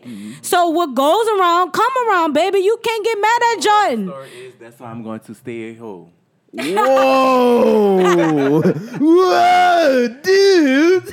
I'm not trying to be like Khloe out here stressing and crying because my man cheating on me when all the time that I was doing that with other people. Get me. Right. Let's call it what it is. A pot always trying to call a kettle black. Right. Like, my thing is, if you're going to do it. Like, don't do it and then, like, try to hide face up. Like, oh, girl, I'm sorry for doing this and I didn't know. You knew. You fucking knew. Like, that's my whole thing. Mm-hmm.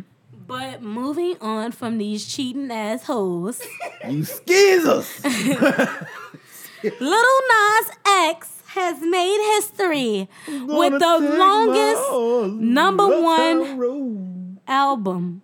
And I recently read that he really put his whole heart and soul into this album. That one song, he found the beat on YouTube, one of those YouTube free beats that you could do. He wrote the song. Long story. I'm telling the story. I'm gonna let you read more. But he had a limited amount of time to get up out of his sister house. He was sleeping on his sister's couch, and he took the beat. He made the beat into what it is, the longest running #1 in history. Not black history, not Asian history, not Mexican history, white history, in history. And so you mean to tell me he don't deserve that country music award by now? Oh, he need that. He need that. He definitely need that. He didn't succumb all of the wannabe country stars and stuff like that ain't never had a long. And your first song, number one. On all charts. On all charts. The longest running song. He didn't outbeat Mariah Carey, Beyonce. He didn't, all the greats that we listen to right now. His one song is the longest top charted. He got other songs that people don't even listen to. Like, I just heard, I was like, that's him. They like, so yeah. you mean to tell me he outbeat Baby Shark? Baby Shark. Do. Oh. And I'm sick of both of them damn songs. That song and Old Town Road. But congratulations are in order to Lil Nas X. Congrats. The Old Town Road has just gone down in history. After months of continuously breaking records, Lil Nas X's massive hit song has officially broken the record for most weeks at number one, dethroning Mariah Carey's One Sweet Day and Louis Fonza, or whatever you say, how you say his last name. Daddy Yankee and Justin Bieber's song as well. If you thought Old Town Road was going away anytime soon, you definitely thought wrong. Damn. I was hoping that it did. As reportedly by Complex, the song has managed to break years long Billboard records.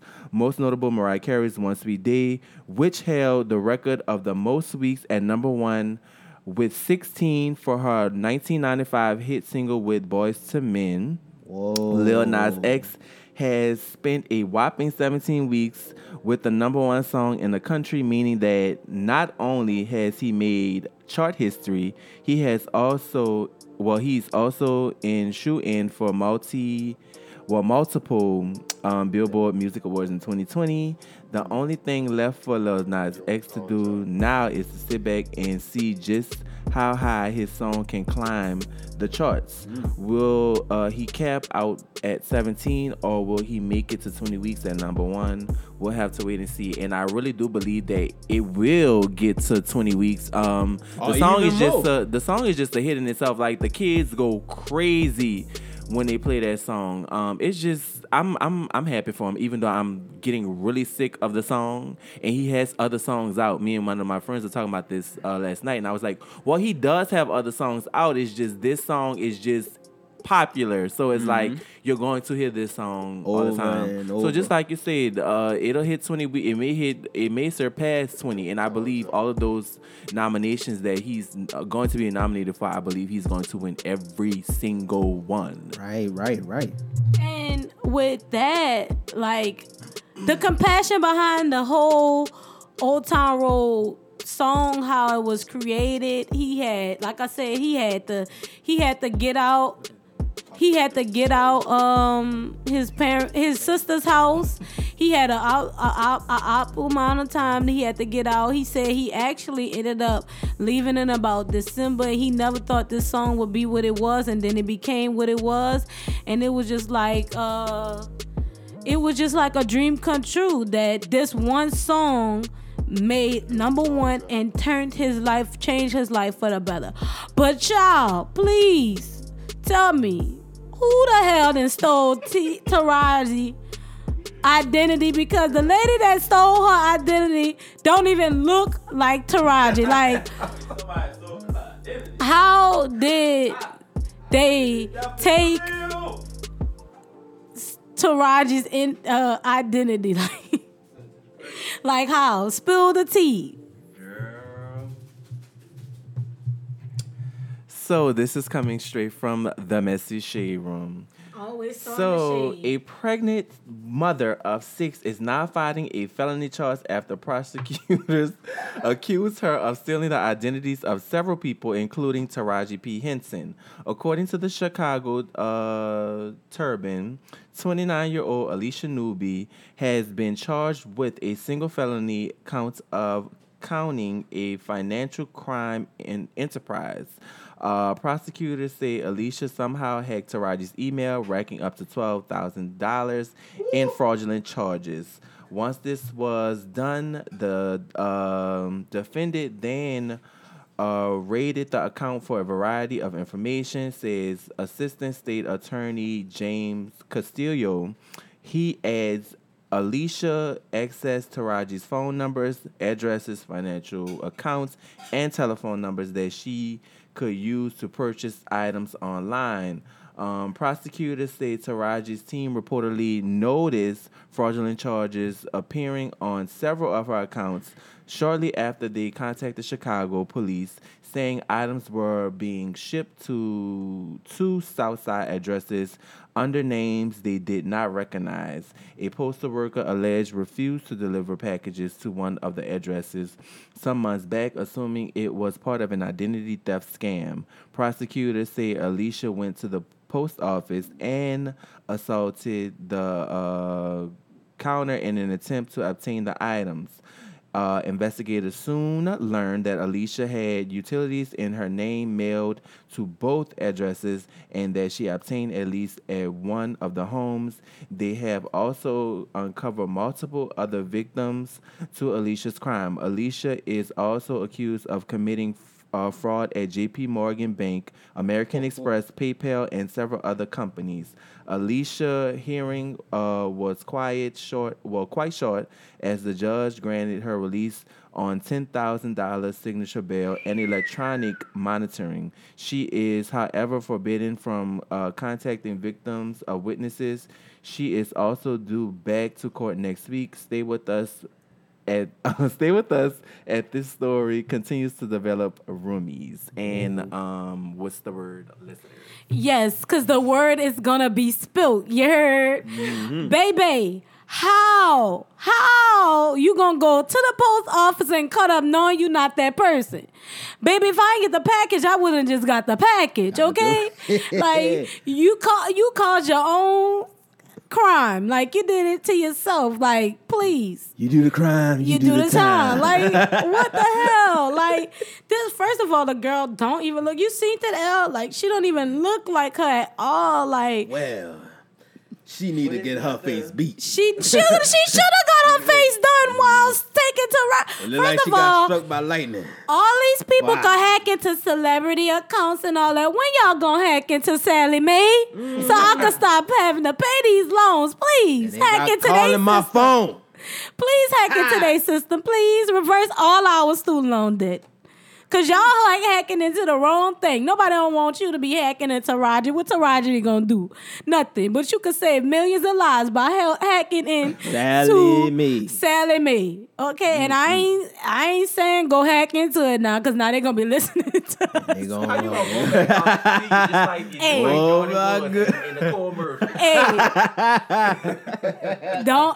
please, so we don't have to pay them bills no more. But your girl Wendy, huh? Girl. She got a nice bio, a biography. I don't know why they be saying biopic. Like, people know how to say that. I be biopic, whatever it is. She got a nice little documentary movie like Whitney coming out about her life. So spill tea about Auntie Whitney. You know, that's Wendy. Oh, Whitney Houston is flipping at her. She is flipping right now. She is flipping because I call Wendy Whitney. She cursing me out right now. I'm sorry, Whitney. I'm sorry, Whitney. I'm sorry. All right, because she gonna call a show. Let me tell you one thing. Don't be Don't be confusing me with Miss Williams, Wendy Williams. Okay, but Wendy Williams got a biography movie coming out. What's the tea, Mr. DeJohn? Girl, so Auntie Wendy is, she got a story about her life coming out. So the Wendy Williams biopic is going to be crazy as hell. We've learned the movie will focus on the highs and lows of her rise to fame, sex, cocaine, date rape, and fat shaming. Lifetime sources tell TMZ the biopic spans her life from ages 10 to 55, covering super intimate topics like the coke habit, sex romps, fat shaming from her family, and a never-before-told story of date rape at the hands of a topping artist. Also on the table, according to our sources, her experiences with racism and sexism in Hollywood, details from her marriage to Kevin Hunter, as well as her divorce and her relationship with Monique. Wendy and Will Packer will be producing the biopic, dubbed just Wendy, while Wendy and Leah Davenport will write the screenplay. The talk show host gave us little info about this movie this week, telling her photograph she wants all of the actors to be relevantly unknown, so they don't take away from her story. Our sources say there will be at least 2 different Wendy's in the movie, and she ain't one of them. Just Wendy will air sometime next year on Lifetime, and if it's anything like her real life, it's going to be epic. Let me play one of the Wendy's since since that's the case, because you know how you messed up Aaliyah biopic. Let me be one of let me be one of the Wendy's, since they're gonna have 2 different types of Wendy's. Let me be one of the Wendy's, okay? Because I need to be one of the Wendy's. For real. Because if that's the case, let me mess it up. But I ain't gonna mess it up. I'm gonna be an Academy Award winning stage play. Now with nominating Kins Calhoun as Wendy Williams. Yeah, I would be. Let me be the adult Wendy. Let me be the adult Wendy. Let me. I don't gotta be tall enough. She had a different Aaliyah. Aaliyah didn't. Missy Elliott was skinny in the movie. Man, let me be Wendy. I ain't gotta be. Come on. Missy Elliott didn't lose weight until after Aaliyah died, and they had a skinny Missy Elliott. So let me be a short Wendy, and you can make me look taller. Who gonna play her? Laverne Cox? That's the only person I could see. Hey, why you playing? That'll be a good Wendy. Right. How you do? She already got it. The bass in her voice. Mm-hmm. Laverne Cox could play that Wendy. I think it'll be a good move. I think it. Serious. Not joking right here. We're not joking. Right. We're really serious. Laverne Cox for Whitney Williams. Right. I'm dubbing Laverne Cox to play Wendy, the adult Wendy, in the Just Wendy biopic. Wendy, if you're listening, girl, I think that'll be a good move. But I gotta get your girl Laverne. I do make agree your with her. move, like, sis. She wants relatively unknown people to play, so it won't take away from it. Because you know, if you have big names in it, ain't nobody gonna really be worried about the story. But Laverne Cox is kind of well known, but still, I feel like she, right. yeah, she all right. Like, she's not, everybody know her from, being a transgender woman and being on Orange Is the New Black. But to be Wendy Williams, right, that'll probably really set her up for like a lot of roles. And a lot of openings and opportunities. Yeah, and right. then hold up, let me get this straight. Mm-hmm. And then when she get the part, I don't want none of y'all talking about, and I'm talking to the women. Don't be talking about, they trying to make trans women play real women. Look here, mind a business that pays you. Mm-hmm. We want Laverne to play Auntie Wendy, because that's the only person we know that could play Wendy, that's gonna play good, and actually the diva-ness of Laverne Cox is what I'm looking at. So we don't care who play it. Just get Laverne Cox. I think I'll watch that. Don't get no unknown people. If you get Laverne Cox to play you, Wendy, that's gonna be a movie to remember about your life, especially because she probably could connect. Right, with you don't never know what Laverne was doing when she was trying to transition as a woman. She probably was doing the same thing. Probably even got date raped too. Cause baby, I'm trying to figure out who date raped Wendy. Who slipped her Mickey and rode that train? Okay, cause that's some long legs right there. For real, that's a lot of women. I want to know who took advantage of Wendy, and I definitely want to see the part of about the marriage and all that stuff, because her husband is definitely a low down dirty dog, and his son beat the shit out of him, and that's what you're supposed to lay hand $1-800 beat his ass. Okay, but I definitely want to see that movie. Like I think I'm gonna watch it. I'm not a big Wendy Williams fan, but I'm gonna be like, yeah, we got to, and we're gonna do a movie review. Like, how y'all feel about the Wendy? We're gonna go live on What's the Word? Like, oh my God, it's gonna be something to be watching. But speaking of movies, they got the Harriet Tubman movie coming Oh, they sure do got the Harriet Tubman movement. They could have had me casted as Moses. I could have played Harriet. Cast me. Before we get off subject. Yeah, it's good. But Nicki Minaj and her new boo have took a step forward into the altar. They apparently have gotten their marriage license in Los Angeles. Whoa. Although it's all on the download. Well, it's not no more because it didn't hit TNT, baby. So you know we about to get everything In your face. But sources with knowledge tell TMZ, Nicki and Kenneth Petty, who is her boo, took a trip together to the Bev Hills courthouse Monday. Witnesses say they saw Nicki and her boo at the marriage license bureau window, and they got the paperwork they need to tie the knot. Nicki and Kenneth were trying to keep a low profile inside the courthouse as they waited in line at a window that read marriage licenses and ceremony apps only. And Kenneth paid for the license before they left. Nicki was wearing a bald cap, but it's hard to hide that knee-length bright red do. Because she had like red hair in her head currently. It's interesting. Back in June, Nicki said on her Cream Radio show that she and Kenneth had already gotten their marriage license.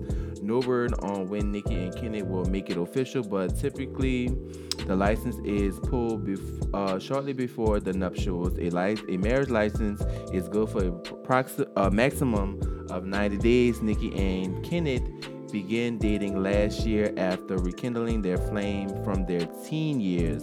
I didn't know that. This will be Nicki's first marriage. Well, congratulations to you, Nicki. That's good. You and your fine-ass man. Oh, so that's why it was so easy to take him, ain't that the same dude who's supposed to be a convicted felon and stuff like that? Like, so they actually dated before. So that's just probably I know how that feels. She dumb. I mean, I'm not dumb. I meant.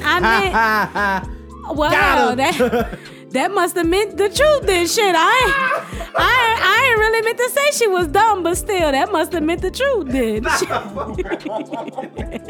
I meant to say shit. Now I don't know what I meant to say. Shit, but shit, that's cute or whatever. Like, I don't know. Like, I feel like, whatever. First of all, nigga, how you gonna be hiding your appearance when everybody know that ass? Like, you should have just sent him in. We don't know him. Right. Send him in to get the license so y'all can sign it together and y'all and have somebody notarize it for you. You ain't gotta go in. Mm-hmm. To me, I just feel like all that damn stuff be publicity stunts. Like, everybody gonna know who you are, so it's like, why are you trying to keep it on a hush? Like, you going in the middle of the day, you going to one of the most popping places in the world. Like, come on now, everybody gonna see. I just feel like y'all went in there so people could talk about it. That's just my point. Like, anything with all of this, right? Anything with all of this celebrity stuff, like, it's just to keep the buzz about them, to keep people talking about them. So from the good and the bad, absolutely. But congratulations to y'all. Yeah, man. If you like it, then he gotta love it, okay? Oh yeah. Well, let's go ahead and move along to this. Girl, have Armie Hammer's wife. I know a lot of y'all have been seeing this thing about his son, like, putting his toes in his mouth, and it has a lot of people talking about it. So here's an update from 12:33 p.m. I want to say this was yesterday. Mm-hmm. But Armie Hammer's wife, Elizabeth Chambers, has responded to the widespread interest and criticism over their kids sucking on dad's toes. In response to someone on Instagram, she wrote, "It wasn't 7 minutes, more like 5 seconds." She went on to say, "Our son likes to play with people's feet, and I put the video on our family stream because the phase is an ongoing joke," sharing that the video on Instagram was not the best move on A's part, but I can assure you that our children's safety and well-being is always our first priority. Mm-hmm. If you thought Tom Brady kissing his son on the mouth was weird, wait till you get a load of Armie Hammer and his toe-sucking kiddo blows the Brad Bunch out of the water. The actor posted a video of his Instagram story Saturday that showed a pretty gnarling sight. His 2-year-old son Ford sucking his dad's toes, big one included. In the since expired clip, Army is being recorded presumably by his wife, Elizabeth Chambers, lying down on a couch with his boy on the other end and the kid's mouth on 2 of his pop's toes. Looks like Ford's really trying to get more in there too. At the time, Army captured the clip.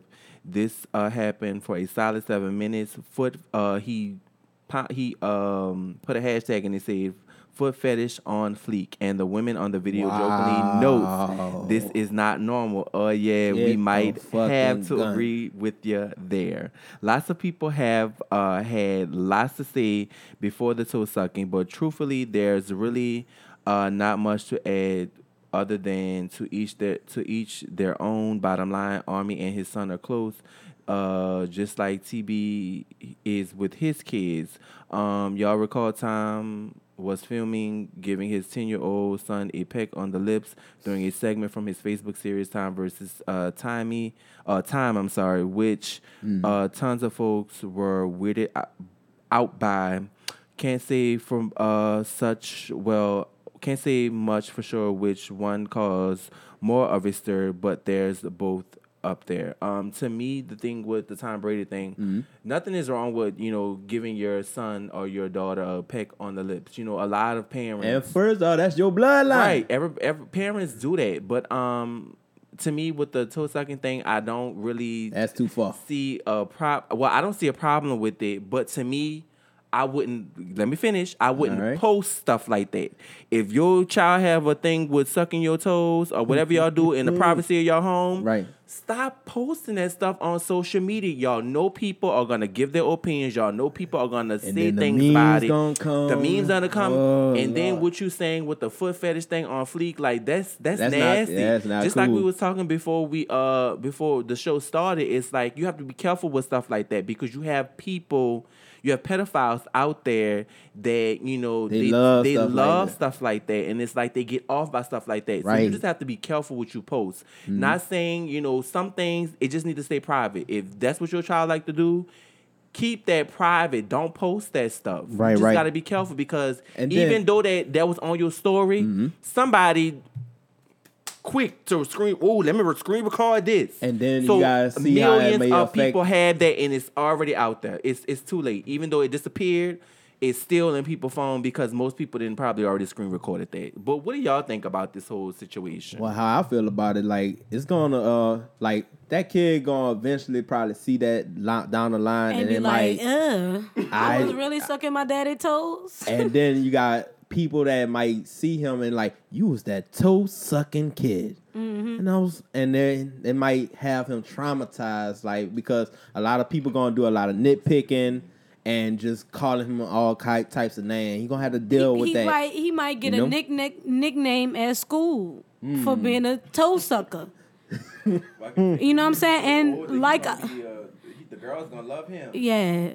Somebody gonna love him, not just the girls, but singing, please me, baby. But like,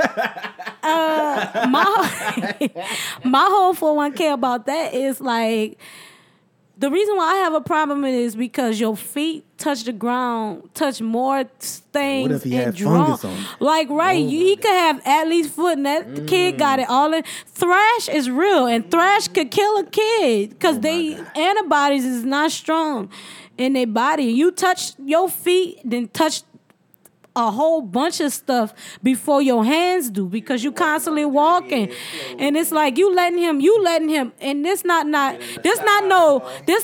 lick like he was just licking. He had a toe in his mouth. He had 2 of them toes in my and he was trying to go for more. He was trying to put the whole foot in his mouth, like. Oh, that's just so. It's not nothing wrong with it, but it's just more of it's like disgusting that you will allow your dirty toenails and all that to be in your child's mouth. That is just nasty. But y'all out here, kiss him. Not only that, you're gonna be mad if somebody kiss them. They don't like when their children get kissed. No. Cause what you been sucking on? Your toes. That's what I've been sucking on. Nah. Let me kiss my granddaughter or somebody. You know what I'm saying? That's going. And not only that, it just make it bad because you put in the caption footage feet footage on fleek. And it's everywhere. There are pedophiles on the thing that because you had hashtag that, they could go straight to that and always see. Just because it's erased, it's not erased. It's not erased. It's not erased. It's saved into the history of the phone. So you can always go back and constantly get it, even if it's deleted, even if it's... They can get into a phone. How you think they get these old leaks of celebrities naked and shit? That be stuff that happened years ago, and then they... Just like Twitter, they'll pull up shit from years ago. So you think they can't pull up your son sucking toes from years ago? I'm surely... It's probably already on Pornhub because you hashtagged it as a fetish. Yeah, I'm putting it out there now. They got food fetishes on Pornhub. Like they have food fetishes on Pornhub. So now there's gonna have a short clip of your son sucking toes on Pornhub or X videos or whatever. I don't know all the websites, but I'm just saying. I'm just saying, like, still, it's just disgusting. All right, and our last hot topic of the night. It's Titus Biggers, and I hope I say his last name right. But Biggers. Basically, he was on the Andy Cohen show, and Andy Cohen asked him about working with Eddie Murphy. Now, a lot of people know that Eddie Murphy got a lot of flack about his comments about gay people. Right. So Titus just kind of spoke about his experience, and I wanted to play this video for everybody that didn't hear it and didn't hear what he had to say about the whole situation. So we're gonna play this video, and then we're just gonna talk about this. Hopefully it'll play. Okay. Text from Danielle T.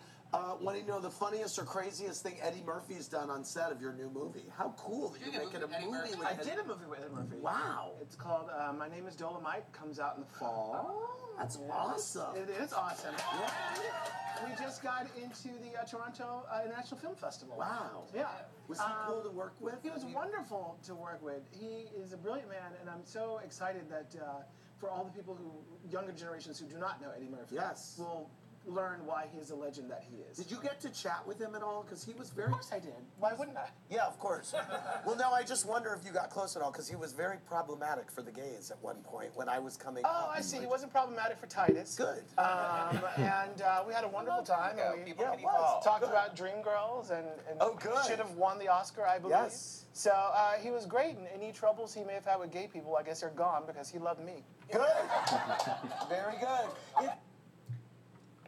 So yeah, just like Laverne said, people can evolve. So, I mean, how long ago was that? Because I don't really, that was my first time hearing about it. But yeah, people definitely, you gotta give people, like I said, ignorant is bliss. And sometimes it might be a bad situation he had with somebody that was gay that he just put all the gays into one barrel. I mean, like I said, people do it all the time though, but you can't really fault the person. You just fault the experience and how they learn and stuff like that. And obviously like I said, he didn't discriminate when it came to him, and he actually had a good time being on set and working with Eddie Murphy. I feel like I said earlier in the show, just because somebody don't agree with your lifestyle or agree with everything you do and he just got a bad opinion about something, stop taking people's opinion as fact.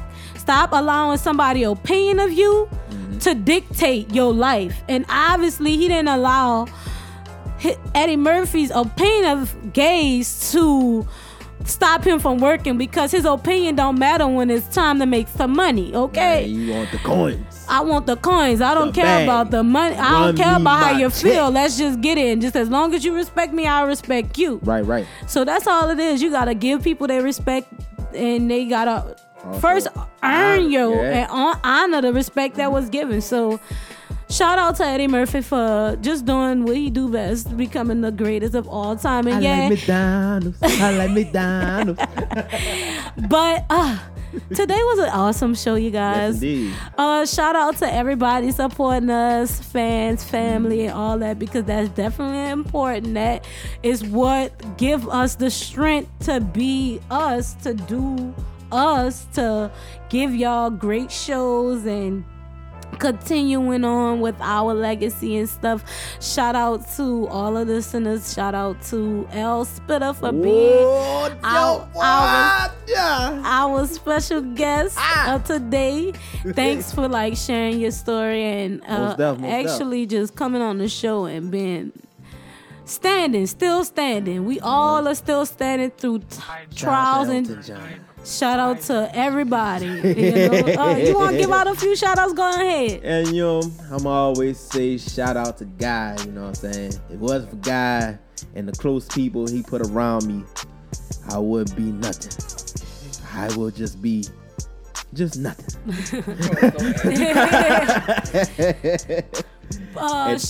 But go ahead. And to the people out there that's listening to What's the Word, you know what I'm saying? I just love what's going on here, and I see this going real far, and we're gonna be talking about this 20 years down the line, 40 years in wheelchairs and all that stuff. But I feel like I'm still keep it going. would not be in a wheelchair. I think I'm gonna keep it going. I'm still gonna be status on. Let me reject that universe, because the universe will serve that. Don't do it. I rebuke that. I rebuke. But DJ, go ahead, give your little 401k shout outs to everybody. I was just about to shout out to everyone. It was fun, but it's time to go.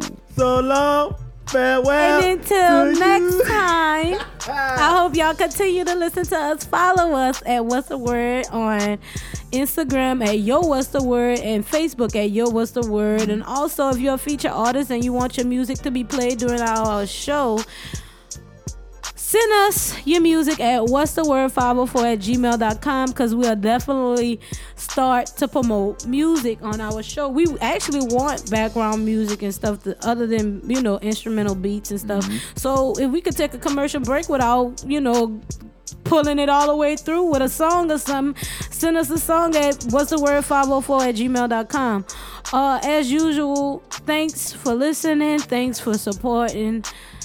Shout out to L Spitter. Thank you. Cause he's a real nigga. Like Jay Go Mine.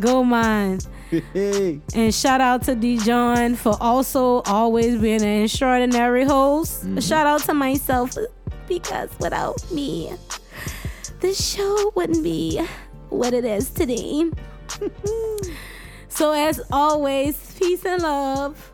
We'll holla. You heard.